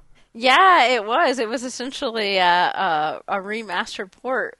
And that one is actually really cool because it's very difficult to do, but you can actually get little miniature consoles for your house, and you can actually play Nintendo games on those consoles. And it's like the full ROM is in there. Oh, wow. That's pretty cool. So how do you buy those in the game? I assume that this is before like microtransactions and all that stuff became a thing, so you don't actually pay money. You just how do you get them in the game? You have to earn them, Okay. And I'll be honest, I don't remember exactly how you earn them. Gotcha. It might be money or something like that, but they are totally earnable in the game without paying anything extra. Okay. Because of the time. Yeah. Very cool. So that was the first game, and then there have been several others since then. Right. In my mind, just kind of seeing it from afar, Animal Crossing has, I don't know, in a way it's been kind of similar to Pokemon, in that like it adds maybe a little something new for the people that love it, but by and large it kind of seems like it's the same game being released all the time. Is that the case? Like what's the difference between all these versions of the game? You're right that the same basic core gameplay is pretty much there. As they've gone, they've added more and more things. So, like, New Leaf is the fullest of the games. It has the most new stuff, the most innovations. City Folk, which was released for the Wii, actually got criticism because it wasn't different enough. And with New Leaf, they just took that and went crazy. They actually released 3 years after the original release. They actually released a free update that added a whole bunch more new stuff. So it was already a pretty full game, and they added even more. Oh wow! Yeah, for free, which was incredible. That's always nice. Yeah, and that coincided with when the Amiibos came out. Okay, that makes sense. And they were trying to obviously sell Amiibo. Sure. So there's a ton of Animal Crossing Amiibos, although they did not sell well, and that might have been because they were coming out for a game that was already 3 years old. Sure, I could see that. But at the same time, I don't know, it's kind of one of those things, you never gotta know if Nintendo anything is going to just light on fire or not, because, I don't know, it just seems up to the whims of the gods sometimes, because it's like, oh, this is not brand new, but it's Nintendo and people love it and it flies off the shelves, or it doesn't. It's weird. Right, and I think that they thought it would fly off the shelf because they way overproduced them. Yeah. And now, ironically, with the new game coming out, they probably will be going for more money on eBay. So the Switch has Amiibo capabilities, right? Correct. So will the old Amiibos work with the Switch game? Yes. Okay. Yes, they even released Amiibo cards for Animal Crossing, where they have the chip in them, but they're just basically like a trading card. And those are actually starting to go up in value now because you can scan the card in like an Amiibo, and you can get the villager that you want, and people have their favorite villagers, they really want them in their game. Gotcha. So, you can use the cards to get your favorite villager. So do you have like a random or a random allotment of villagers, and so like when you start a game, you don't know who's going to be in your town, but if you have the card, you can know that you're going to get a specific person, or how does that work? Essentially, so whenever you start a town, you'll have, I think, it depends it varies by the game, but usually you'll have like 3 or so villagers, and then if you make the town welcoming, more people will move in, and some of the villagers will move out, and then new ones will move in. So people will do all kinds of things to try to get the villager they don't like to move out. So you can be mean to them, you can not fulfill the request, you can ignore them, and doing all those things, eventually they'll start saying, I'm going to move out, and then you're like, okay, see ya. So I'm realizing just like how much I don't know about these games right now. So like, I guess walk me through just, I guess, surface level, like what is this game? What are you doing? Like, when you start the game, what is your goal? What are you actually doing when you're playing the game? Sure. So, New Leaf is actually slightly different. So let me explain the normal gameplay route, and then how New Leaf innovated on that. So in the first several games, you are a villager yourself. You move to this new town. You're the only person. Everybody else is an animal. And whenever you move to town, a lovely fellow by the name of Tom Nook meets you and says, hey, welcome to town. Do you want a house? I will give you an interest-free loan, and I will build you a house. So you say, okay, sure. And he builds you the house, and then he's like, pay up. So then you have to earn money so that you can pay for your house. And you do that by doing chores for the villagers, collecting fruit and selling it, collecting other items around the world and selling it. And then you can also buy furniture to decorate your house. And then once you pay off your loan, Tom Nook says, hey, nice house. Do you want a bigger house? And that keeps happening until you have got the biggest house that you can possibly get in the game.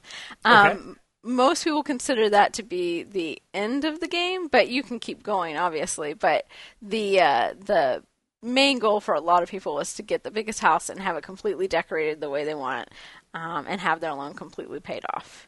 So what New Leaf did that was different was they let you be the mayor of the town. So that meant that you could do things like do public works projects and set ordinances, and you were the person whenever there was any event. Animal Crossing has a lot of real-time in-game events, and whenever there was any event, you would be the person that was, giving out the awards or whatever.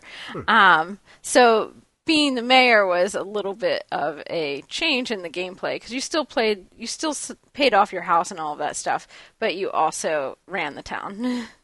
Gotcha. Okay, so in some ways it's almost got more of a SimCity vibe in that you're doing other stuff for the city. In the previous games, you're just in control of your house. Right. And to a certain extent, the landscape around, like you can plant trees or cut down trees and plant flowers and things like that. And each game is kind of giving you more and more control over your environment.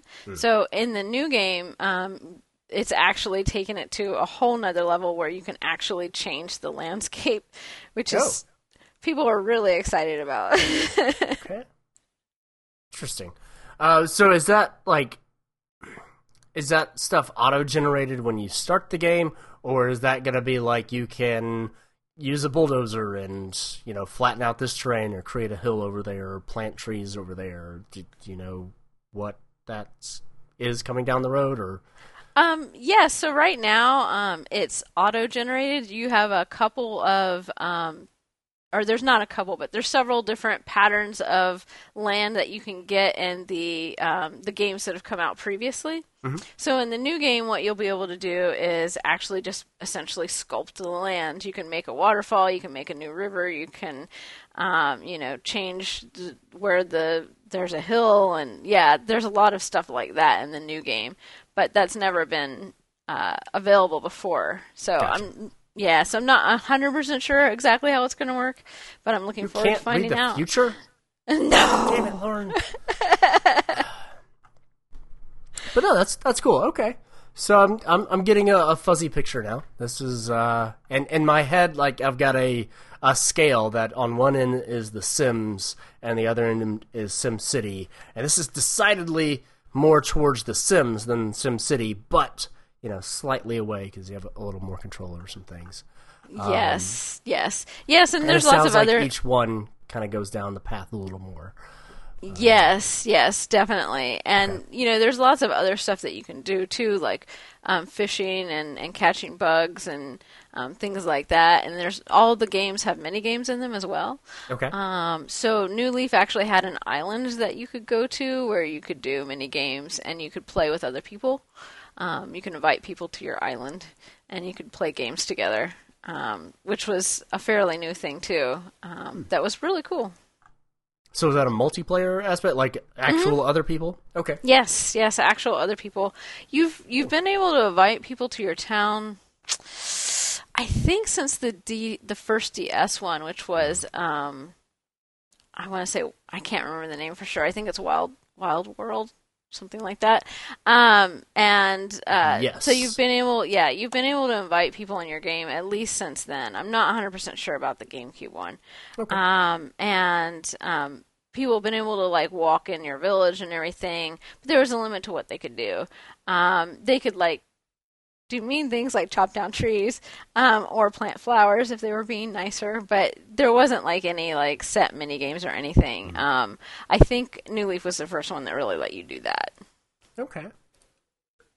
Interesting. So, obviously, it sounds like you've loved the entire series, and New Leaf is the only one in the past decade to come out, so it kind of relegated to that one in a way. But is New Leaf your favorite? Of all of them, do you have a favorite, I guess?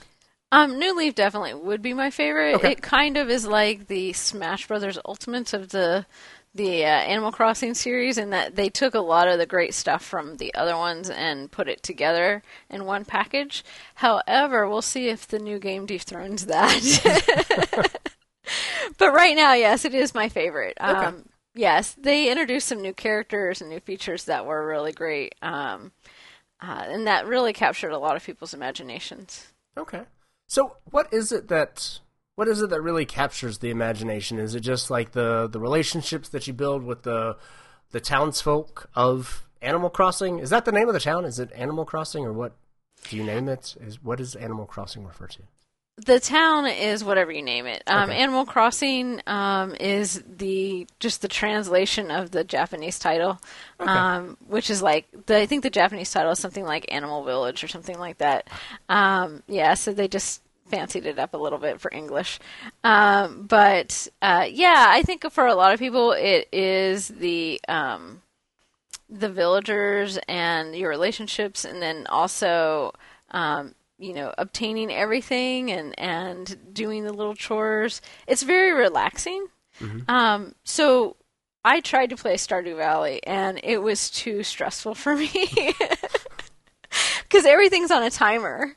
And an Animal Crossing traditionally has been very relaxed. You do things whenever you want. It aligns to the real world clock, but you can change your internal clock and time travel, they call it, if you want to. So when it's winter here, it will snow in the game.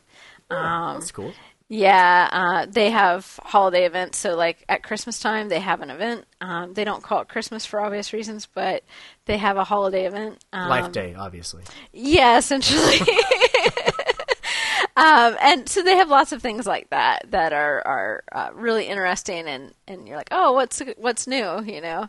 Yeah. So they keep things interesting in that way, and because they keep adding new things, there's more and more things that you have to complete if you want to get everything in the game.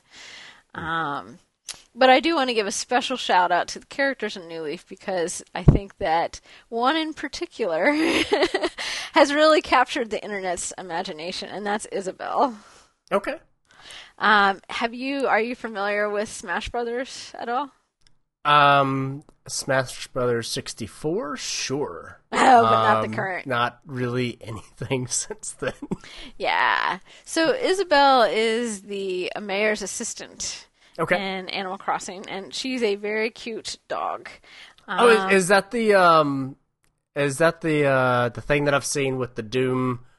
Because both the new Doom and Animal Crossing are coming out on the same day, as the whole world seems to know and loves to find, I guess, ironic. But there's like a GIF of like a little yellow puppy dog with the Doom shotgun, and she fires it, and like she goes flying back out of the screen. Yes, that's Isabelle. Okay. Fantastic. All right. Yes, I know who Isabelle is then. Yes. So she is also the internet's new waifu. Okay. Well, I shouldn't say new anymore, but yeah. So just have safe search on whenever you Google image Isabelle. I will just let everybody else find that GIF. Then I won't go searching for it because. Yeah. I don't know why I find that incredibly amusing, but I do. That is, I was not expecting that when you started talking about Isabelle there. I don't know why. I should have, because it's the internet, but I wasn't. You know, I honestly don't get it. I'm sure. I mean, I'm not the right gender, obviously, but yeah, I don't entirely get it. But yeah, it's a thing. It's a very real thing. Okay. All right. Well, yes. Yeah, and we'll just leave that. If you want to go down that avenue, then listeners, you can do that. Yes. So there's other characters that have been in the series and have their own memes as well. So Tom Nook, the guy that sells you the house, a lot of people really don't like Tom Nook because of the whole loan thing. Sure. Although I honestly think he's very generous to give you an interest-free loan. That's true. That is true. Yes, but there are a lot of memes with him because of him being quote unquote evil. He's the man, right? Right. And there's also a dog named KK Slider, white dog, and he's kind of like a chill busker type, performs in clubs. And he's been there since the beginning. Him and Tom Nook have both been there since the beginning. Okay. Interesting.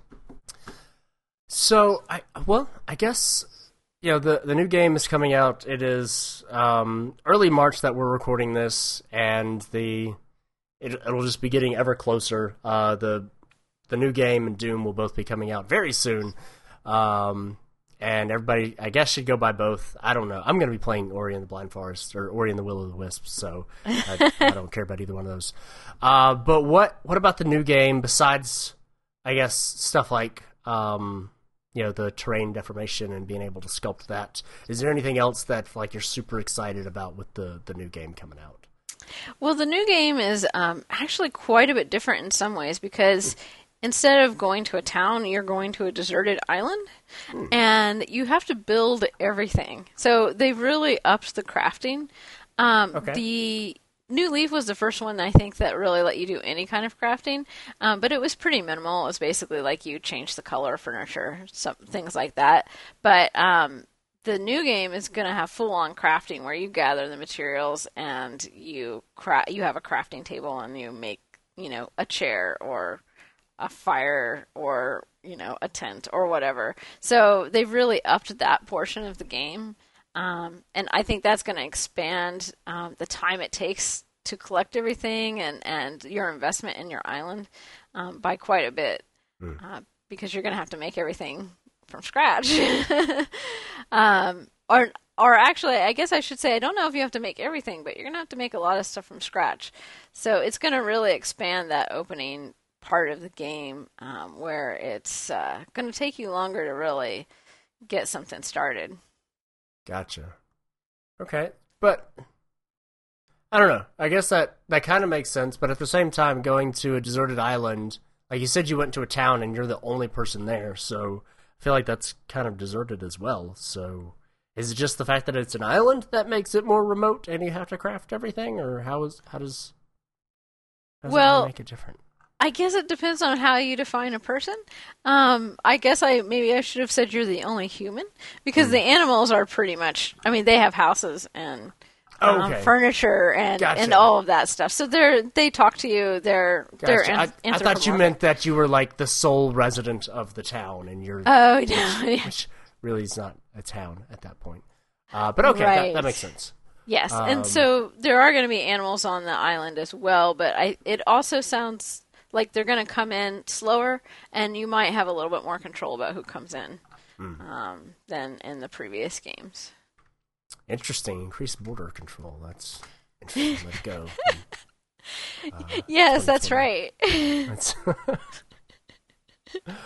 Okay, so new crafting and kind of more in-depth crafting, more control over the landscape. I imagine a huge draw is just basically it's a new HD Animal Crossing, and it's been like 8 years now. So really, any Animal Crossing is probably good. You know, it really is, because we got the mobile game, and the mobile game was such a huge disappointment for so many Animal Crossing fans that I think people are very, very excited to have a mainline game on a console that's not free to play. Yeah. And with all that is entailed into that, it's pretty exciting to have all of that. Nice. So I don't remember anything about the mobile game. Besides the fact that mobile games are kind of terrible, what was up with that one? It was free to play, so it had a lot of free to play mechanics, Sure. A lot of like time-based things that were very tedious. So, like, they would have events, like, pretty much every week, and it would be like, you can only get this rare piece of furniture if you do this task, and they would be these really labor-intensive things that would take you hours to do, or you could just pay coins and get it. That kind of a thing. Yeah. So it really, really heavily relied on FOMO, and it got kind of stressful, which is the whole point of Animal Crossing, is that it's not stressful. So it was, and it wasn't a full-featured game. It's been a while since I played it. I haven't played it since launch. So I'm trying to, you don't have a town, I don't think. Yeah, I'm struggling to remember even, like, what the gameplay cycle was like. It was not a typical Animal Crossing game, but okay. Yeah. Gotcha, but you have the name, and it carries certain connotations, so I can see right. Yeah, and the same reoccurring characters as well. Yeah. Yeah. Okay. Very cool. Well, is there anything about New Leaf that you want to say? Any final thoughts? That's a good question. If the new game is as good as New Leaf, I think that I will be spending many, many, many, many, many hours with it. And if it includes another free update 2 or 3 years down the road, I will have to give Nintendo even more props. I don't think that's going to happen, though. It'll probably be DLC at this point. Probably. Yeah. I think they may have already announced DLC, so sadly, I think the days of the free update are over. Yeah. But I think that New Leaf is worth playing even with the new game coming out, because it is going to be a little bit different of a game. Well, I think that does it for our conversation about New Leaf. Lauren, thank you so much for sitting down and chatting with me about the game. And we'll be back in just a little bit to talk about more video game stuff.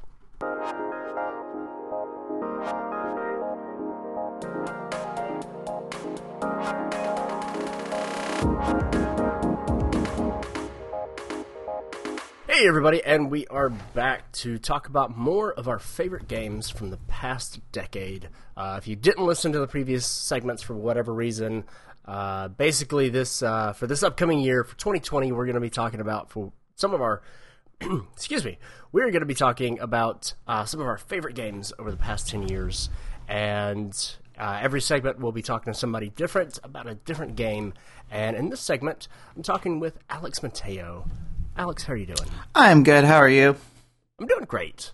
I am glad to be sitting down to talk with you about a really obscure game that nobody's ever heard of. But, you know, it is a little different because I don't remember any other Mario games where you could choose between, you know, Mario and Princess Peach, and you had the Spear of Leonidas, and you were tracking down a cult of... no, wait, I'm confusing this with another Odyssey game, aren't I? Damn it. Maybe. I said I wasn't going to do that. Anyway, no, so we are talking about Super Mario Odyssey. It does not involve assassinations, or does it? You know, ooh, interesting. Does it? Does it involve? Well, you know, what happens when you throw a hat on something and possess it? In a sense, are you assassinating it? You are assassinating its soul, so in a way, yes. Yeah. Okay, there we go. I mean, when you come out of the it, Assassin's Creed universe. Yeah, pretty much. What were you going to say when you come out of it? What? And I guess it dies? It's gone? Actually, it does stay around, but eventually it does disappear. So I think that does count as assassination. Sure, because, I mean, bodies fade in other games where you kill things. Yeah, so, it's just, totally. It's a very family-friendly way of showing that. That's... Which is what Nintendo's about, so that's right. That's right. So, I mean, up. basically... There's an ability in Assassin's Creed Odyssey where you can throw the spear, and you can like chain link kills on people, and it's basically, you know, you're throwing the hat, and in a way, kind of chain linking kills. This is a dark game. This is a new side of Mario. Actually, it's not really, because he's been like mass murdering Goombas for, I don't know, what, 30, 40 years now? So, and you know, the bricks, honestly, the bricks that he destroys in the original Mario Brothers, they're basically like the mushroom people. They're residents who are turned into blocks. So he is also killing innocents just to get coins. Mario is a maniac. He's a menace. He should be stopped. This is pretty much an expose on Mario, not a game of the decade. No, chat. No, this has changed. Yeah. So I don't know. I feel like J. Jonah Jameson right now, and like we need to start doing, you know, press. We should do, well, as you said, an expose to expose the menace that is Mario, as he is better known, because he's part of the Mario Brothers. Yes. Luigi should probably be thrown in there too, as well. He kills ghosts and stuff. That's true, but they're already dead, so they had it coming, I guess. That's. But you're killing them on top of them already being dead. Like, I feel like that's enough punishment. I guess. Like, and we don't know what happened to them to make them dead the first time. They could have been innocent bystanders. Like the mushroom people that were turned into bricks. I also want to accuse Mario of abusing Yoshi. Okay. He always drops him in bottomless that is holes true. Just to get he uses him as a jumping platform. Yes, pretty much, yeah. That is terrible. Yeah, Mario is a terrible, terrible person, and he does not deserve to be on a Games of the Decade list. There we go. Pretty much, yeah. You heard it here from Dark Station. But in all actuality, when Mario Odyssey came out, a lot of people really loved it. I think we actually talked about it as one of your favorite games a couple of years ago. I put it as my game of the year for 2017. Yeah. So and we must have chatted about it then, because that's what we do. I believe so. Yeah, that is what we do. That is what we do. It's the purpose of the podcast. I don't know if people actually listen. For me, the whole point is the talking. I don't remember anything I said last time, so if I repeat myself or contradict myself, just ignore the first one.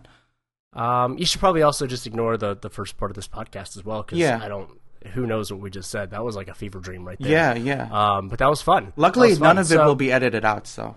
Yay. No, dear God, Yay, no, not doing that. Not that at would all. be awful. No one has time for that. No, not at all. Not at all.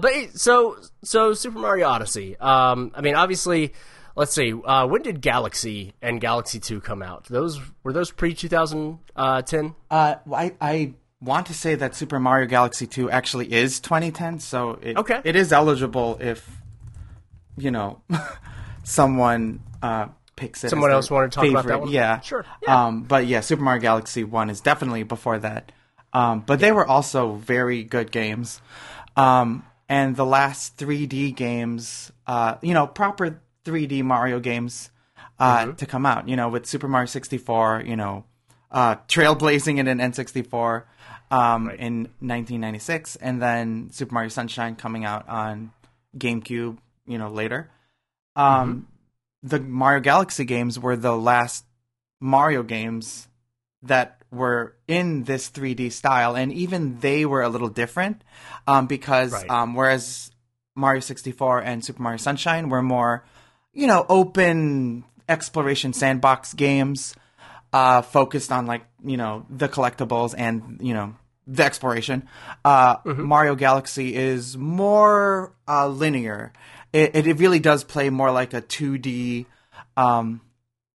just like a 3D version of a typical 2D side scroller, where you're really just going from area to area in a very linear fashion.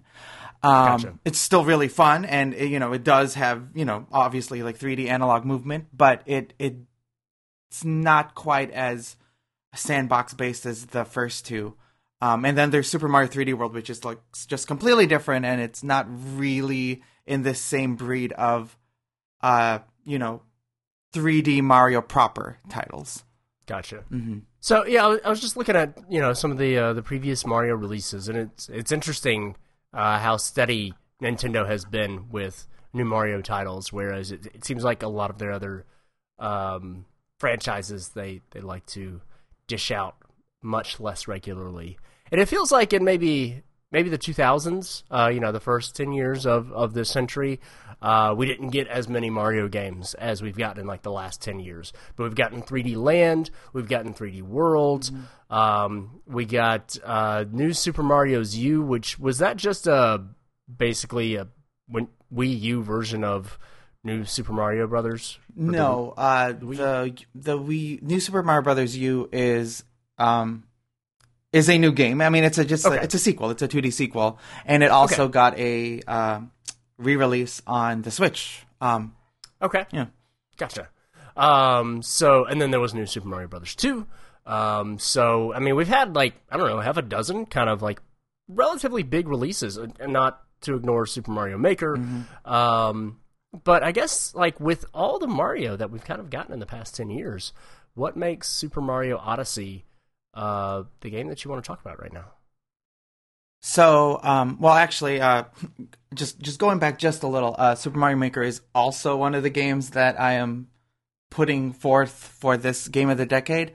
Sure, and but we're not talking about that right now. Yeah, you can answer the question for that then. Yeah, I won't talk about that totally right now. I'm just going to use it as a springboard, as a Yoshi, if you will, to talk about good. Odyssey. Yeah. But yeah, so like first of all, personally, I love the Mario series. I grew up with Mario and Nintendo, and they have Super Mario World and Super Mario 64 are probably like my top 3 games of all time. Like just 2 Mario games are just up there. So Super Mario Maker, which I will talk about one day, is I think one of the pinnacles of just how far you can go with 2D, because you can really do anything. And I'll talk about that in the future, but Super Mario Odyssey, I think, is the pinnacle of the 3D games, of the 3D Mario games. It expands upon what Super Mario 64, particularly that game, did, and it just adds so much creativity and life into the Mario franchise that I really do think it's, unless they go even more off the walls with their creativity, it's going to be hard to top, at least within the next few years. So by more off the walls, you're saying like if Mario took off his pants and threw that at somebody and possessed them. I mean, Mario takes off his shirt in this game, and you can see his nipples. So wow, that is a thing. That doesn't sound Odyssey. family friendly, like you were saying that it is. I mean, that's well, Mario nipples. That sounds. Humans have nipples, Jonathan. It's okay. I mean, they do, but I never really thought about Mario having nipples. Yeah, well, no one did until now. But anyway, back to the non-nipple part of Super Mario Odyssey. It is a return. Is that most of it, or is most of it actually the nipple part? It's maybe like 25%. Okay. Yeah. Mostly because there's a photo mode, so yeah, that's. Yeah. But yeah, Super Mario Odyssey is a return to form of the game that for the game that started it all. The Super Mario 64. So it is a sandbox 3D game where you go around collecting moons, where Mario goes around collecting moons. He has all the acrobating 3D platform moves that he has in previous 3D titles. And he also has the ability to transform into his enemies. So he can transform into Goombas, Bullet Bills, Cheep Cheeps, by throwing his hat, which is a sentient cap now, named Cappy. And when he throws his cap at the enemy, he becomes them. He captures them, is the official wording for it. And it's really cool because it's basically like you just become this other character with this unique moveset, and the level design, which is, ingeniously crafted to foster these new enemies' moves. It's just like a beautiful combination of just Mario platforming and like probably like a half dozen spin-offs that they wanted to make. Yeah, so let's see.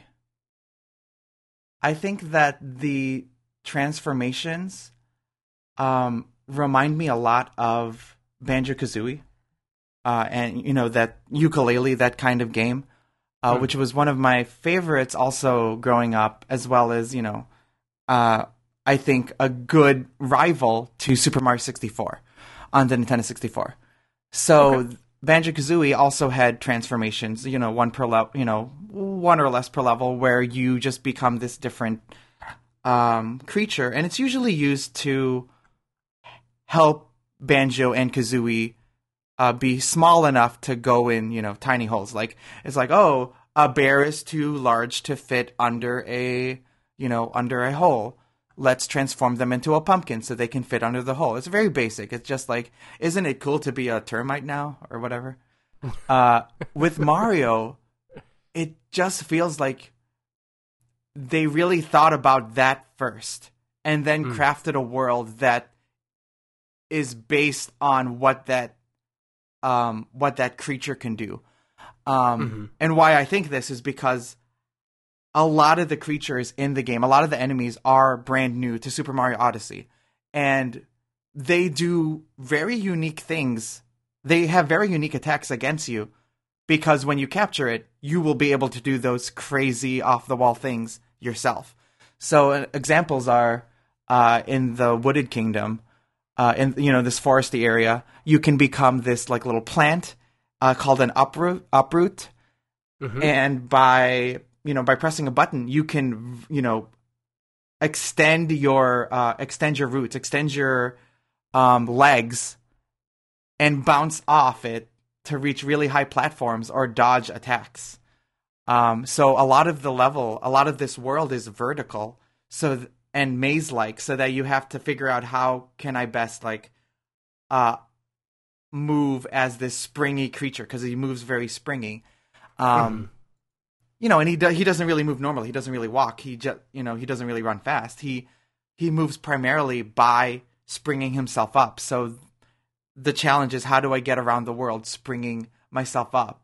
And what are all of these challenges that test me to master this spring up move?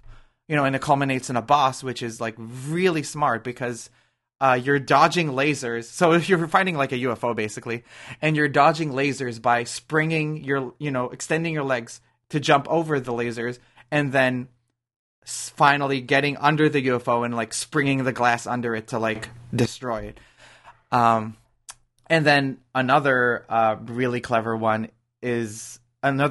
enemy is the Pokio, which you use in one of the last kingdoms, which is basically a bird with a really long beak, and you use that beak to stick onto the wall, sort of like woodpecker style, but you use the woodpecker's beak, and it's not a woodpecker, it's a Pokio, whatever. You use the beak to basically propel yourself up or horizontally through these walls, and you have to do that while avoiding the metal walls, which your beak cannot penetrate. So the whole world, it's also a vertical world, but it's based on springing. It's the same kind of movement, vertical momentum to rise to the top, while all the wall is full of all of these moving mechanisms and metal walls trying to prevent you from climbing and making you start over. So I just think that that's a really great way of setting up a transformation-based game, because Mario's no stranger to transformations. He becomes Fire Mario, Tanuki Mario. Sure. He even dons a penguin suit at some point. But this is more than that. It's like really becoming the enemy and seeing what can we do with the enemy is what I assume the developers were thinking, and what world can we make so that the whole world is a playground for that captured enemy. So that's one of the factors of why I really like it. But the more base factor is that it is a really well executed Mario title that is more in line with Super Mario 64 and to an extent Super Mario Sunshine, as opposed to like Galaxy 1 and 2 and the 3D World games. It's completely non-linear. It's very open. It's a sandbox. You go around and you collect moons, but unlike Super Mario 64 and Sunshine and Galaxy, when you collect a moon, you stay in the world. You just keep going. You just get to stay, as opposed to being kicked out of the world and having to jump back in and start at point one. And that's actually so. Like I said before, I think Banjo-Kazooie was a big rival, even though Rare made it, but it was also a Nintendo game. To Super Mario 64, Banjo-Kazooie had that same system where, you have the 10 Jiggies collectibles per level, and once you get one, you keep moving on in the level instead of getting kicked out. So now Super Mario Odyssey has this, and it really works well, because once you get a moon, you want to keep going, right? And explore more of the level instead of having to leave. And it especially works for Mario Odyssey because there are like 880 moons, which is that's a couple. Is like 8 times. It's a lot more than Super Mario 64's 120 stars. Yeah, it's a ridiculous number. One world will have like 100 moons. And they're all, sometimes it can feel a little like, cheap. Like I'll get 5 moons within several minutes just because they're all right there. But then there are also really clever, there are really difficult challenges, special obstacle rooms, and just really well hidden ones that, even though there are a lot of moons, at some point the collecting will slow down, and you're just going to be thinking, where are these last, 5 moons? Sure. Or why can't I beat this level? Why is it so hard that I can't get this moon? So it basically just magnifies the collectathon to, 11. And for someone like me who grew up with 3D collectathons and who doesn't see much now. I think we're sort of at the time where we are seeing more 3D collectathon games come back, like Yooka-Laylee, A Hat in Time, and now mostly we've been getting a lot of 2D games. Like we had the 2D Renaissance, and we're still having that. 3D games kind of died off, and I feel like when it was the 2000s, we were thinking, oh, 3D is the new future. We're always going to see 3D platforming games. And then suddenly, no, now the market is saturated with 2D platforming side scrollers. So I really think that Odyssey, much like Mario 64 before it, is setting a new age of platformers, setting a new standard of what 3D platformers should look like. And yeah. So what exactly is that?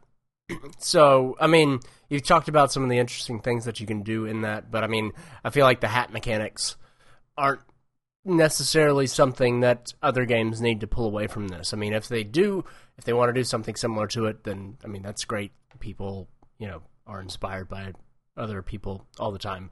But I don't know, from the outside, I still haven't played this game. I will one day. I'll also get a Switch one day. Who knows? But I don't know. Seeing this game from the outside, it doesn't seem like fundamentally different than any other 3D platformer. Yeah, but I don't like with game like Breath of the Wild for Zelda. Mm-hmm. I think that's a game that really revolutionized the Zelda series. Okay, sure. Which it did it so differently. I think instead of revolutionizing 3D platforming, I think what Mario really does is it kind of, I'm going to use a very absolute word here, but I think it perfects it. Like, okay. it just takes what's there and, really just honely crafts it so that it's the best that it can be. Like, they put a lot of eggs into just making this game like the best 3D platformer it can be. And, in this modern times. So what I liked about it is that, it is part nostalgia, of course. But I would say that a lot of people have nostalgia for Mario. Oh, sure. Especially 3D Mario, which is, a lot of people have wanted a comeback, since Galaxy 2, which was a decade ago. Right. And then even further back, the last Mario game that really had this sandbox style, which was Mario Sunshine, which was even further back for GameCube. This is a game that really, pulls at those nostalgic, tugs at those nostalgic heartstrings and really says, like, this is 3D Mario. And, my hope is that they will keep making games that have this, have this just, I don't want to say like effort, but like have this different style of, different type of effort put into it where it's not just a, something that you kind of put out together because people want 3D, but it's like almost like a labor of love to the genre, which is not as as living as it could be, Okay. And then another thing that I think contributes to that, where I say like it really feels like they tried with this one, as opposed to like the myriad of 2D games that they kind of just put out every now and then. I think that this game really it doesn't settle for the tired tropes of Mario games or platformers. It's common for a Mario game to have the first level, the first world being the grassy plains world, followed by a desert, and then, then like an ice level somewhere, a mountain world, a fire world, Bowser's Castle, blah, blah, blah, blah, blah. Right. The worlds here are some of the, the craziest worlds that I've seen in platformers. You have this desert with like orangish reddish sand that's completely like it's frozen over, so it's sort of like an icy desert. And so Mario's goal is to try to warm it up, but it has the desert theme, but there's ice all around it. There's like an underground ice cavern, and there's a basically a village full of skeletons that look like they are celebrating the Day of the Dead, you know. Okay. The Mexican Day of the Dead. Then you have, so the wooded area, which I previously referenced, it's a dome, it's a forest dome, but it's also this kind of like steampunk area full of robots that wash the flowers, and all the while it's playing like this surfing song. So it's like sort of like feels like this mishmash of ideas that work. Like I could go on, like the volcano area, the lava area is actually this neon geometric world of food. So there's just all this giant food. There's a giant stew where the boss takes place. There are these like crystallized vegetables and like a pink bed of lava in this supposedly fire world. Like it really feels more like, like what's for lunch neon crazy sci-fi world. And then one of my favorite areas is New Donk City, which is like one of the first areas they introduced with this game. And it's just a playground it's like a city playground. Like it kind of feels like, when you're playing games like, Tony Hawk or Grand Theft Auto, where you're in the city and you just want to kind of explore and have fun doing tricks on on skyscrapers or rails. This is the Mario equivalent. Like you are jumping on taxis, swinging on traffic poles, scaling skyscrapers. It's such a fun playground in a setting that is not normal to Mario either. Even though he's supposedly from Brooklyn, he looks nothing like the accurately real-sized humans that are in that world. It's just nuts.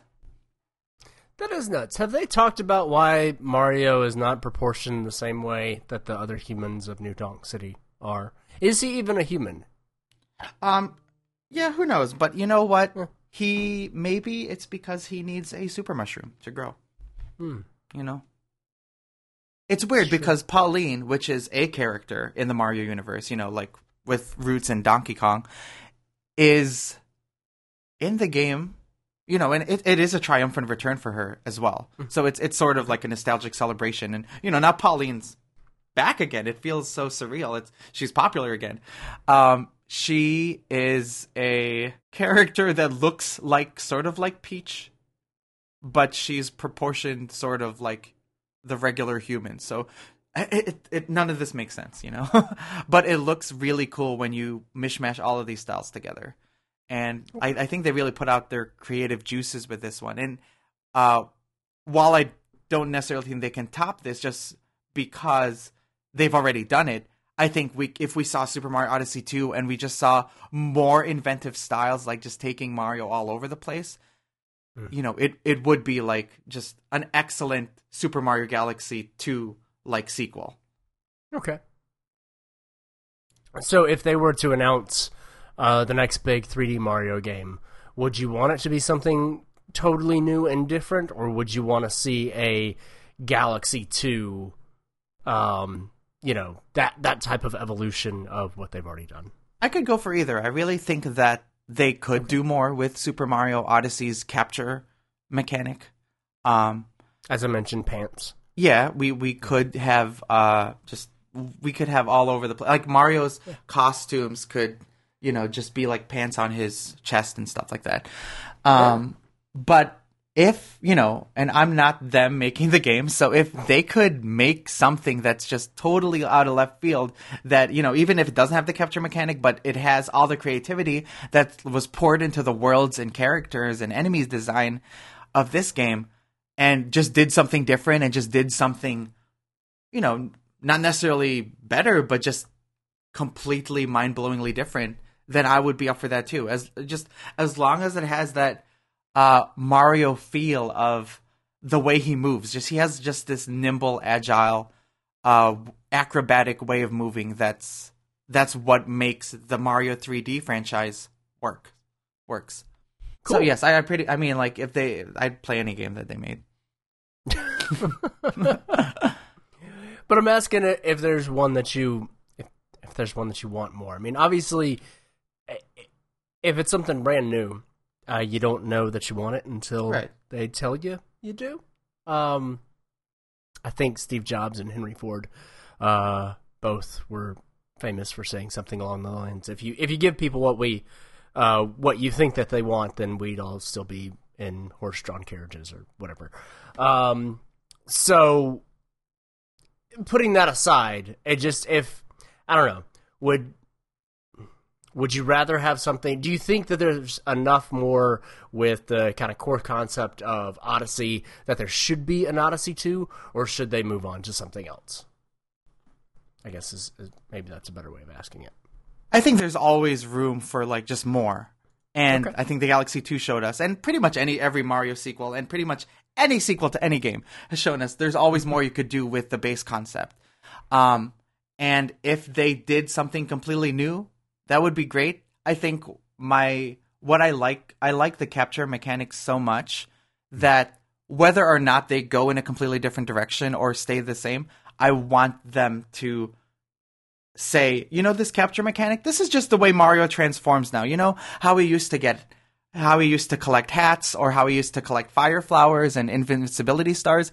This is just the new standard for 3D. That's what I am hoping to see. Like, even if like the next focus is on something different and something even better, maybe even evolved, I want them to look at the capture mechanic and say, but that was so fun. Let's still incorporate that, whether or not we build the same kind of game around it or evolve, but keep this as a core mechanic.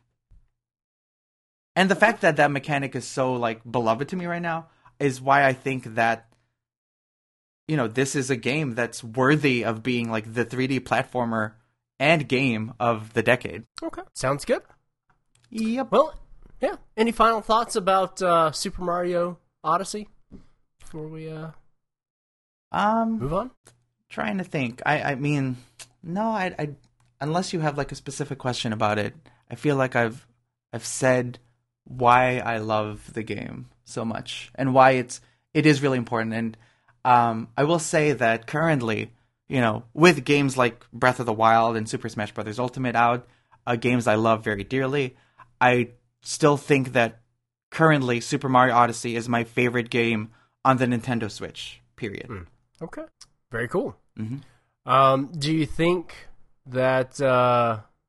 so, this game is all about throwing a hat and capturing, not possessing, capturing an enemy and kind of using its abilities. Do you think it's time for a new, like, classic Kirby game where instead of throwing a hat, you're, sucking people up and then taking their powers from there? So, like a 2D game? Or you mean a 3D game? Or 3D. Whatever. Yeah. But just like, I don't know. We had Epic Yarn and we've had other various Kirby games, but I don't think anything's been on the, I don't want to say on the level because that doesn't sound quite right. But just, we haven't had a classic Kirby game, whether it's 3D or 2D, I feel like since like the Super Nintendo. Well, I will correct you there and say that Kirby just had a game on Switch. Okay. Which was, let's see, when was it released? I think 2018. But Kirby Star Allies is that game. Okay.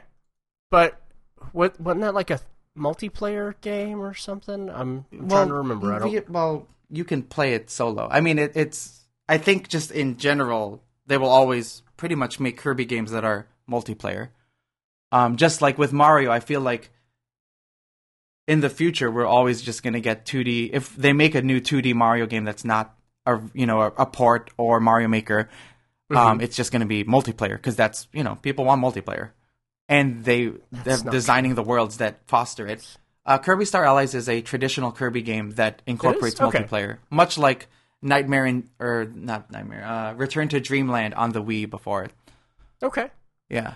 So, but would I want another Kirby game? Yeah, of course. Yeah, I love Kirby, but I do think that it's for different people, or like not different people, but it's just different styles.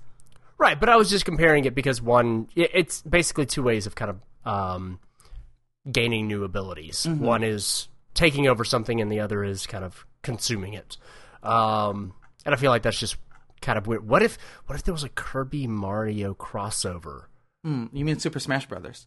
No, Kirby and Mario, not other stuff, just Kirby and Mario. Like, so what if Mario threw the hat to possess Kirby, and while the hat was being thrown, Kirby swallowed Mario? Well, I think it would basically boil down to who shot first. Well, at that point, it's basically happening at the same time. Well, but if Kirby is sucking, he would probably suck the hat as well. Okay. So that's there. In this hypothetical death battle scenario, I think Kirby would be the true assassin. So if he sucks in the hat, then he gets the abilities of the hat. Is that really different, though, than Mario throwing the hat and him and Kirby wearing that? Well, not necessarily. I think that he would have I think that Kirby would probably have a fireball attack, because that is what he canonically gets from Super Smash Brothers when sucking Mario. You like my logic here? I mean, I do. And I'm asking you these questions because you can pull from logic. I'd just be like, the world would end, because I don't know how to answer this question. It would be a like quantum anomaly or something, and everything would explode. So fantastic. Okay. Well, Alex, thank you so much for sitting down and chatting with me about Super Mario Odyssey, and talking about all of your tales of going around Greece and assassinating people to cleanse the world from the cult of Cosmos. That's right. I very much appreciate that. Thank you for having me. Absolutely. And we'll be back in just a little bit to talk about more of our favorite games from the past 10 years. Well, that does it for this episode. Thank you so much for listening. You can find more information about the games we discussed below if you're listening on YouTube, or in the show notes for this episode on darkstation.com. There you can find the DarkCast Interviews podcast, as well as other video game reviews, previews, and features. Be sure to subscribe to the show on iTunes, follow us on Twitter at darkstation_com, find us on Facebook, check us out on YouTube, and email us at podcast@darkstation.com. For David Silbert, Alan Kessinger, Lauren Clark, and Alex Mateo, I'm Jonathan Miley. Thanks again, and until next time, have a good one.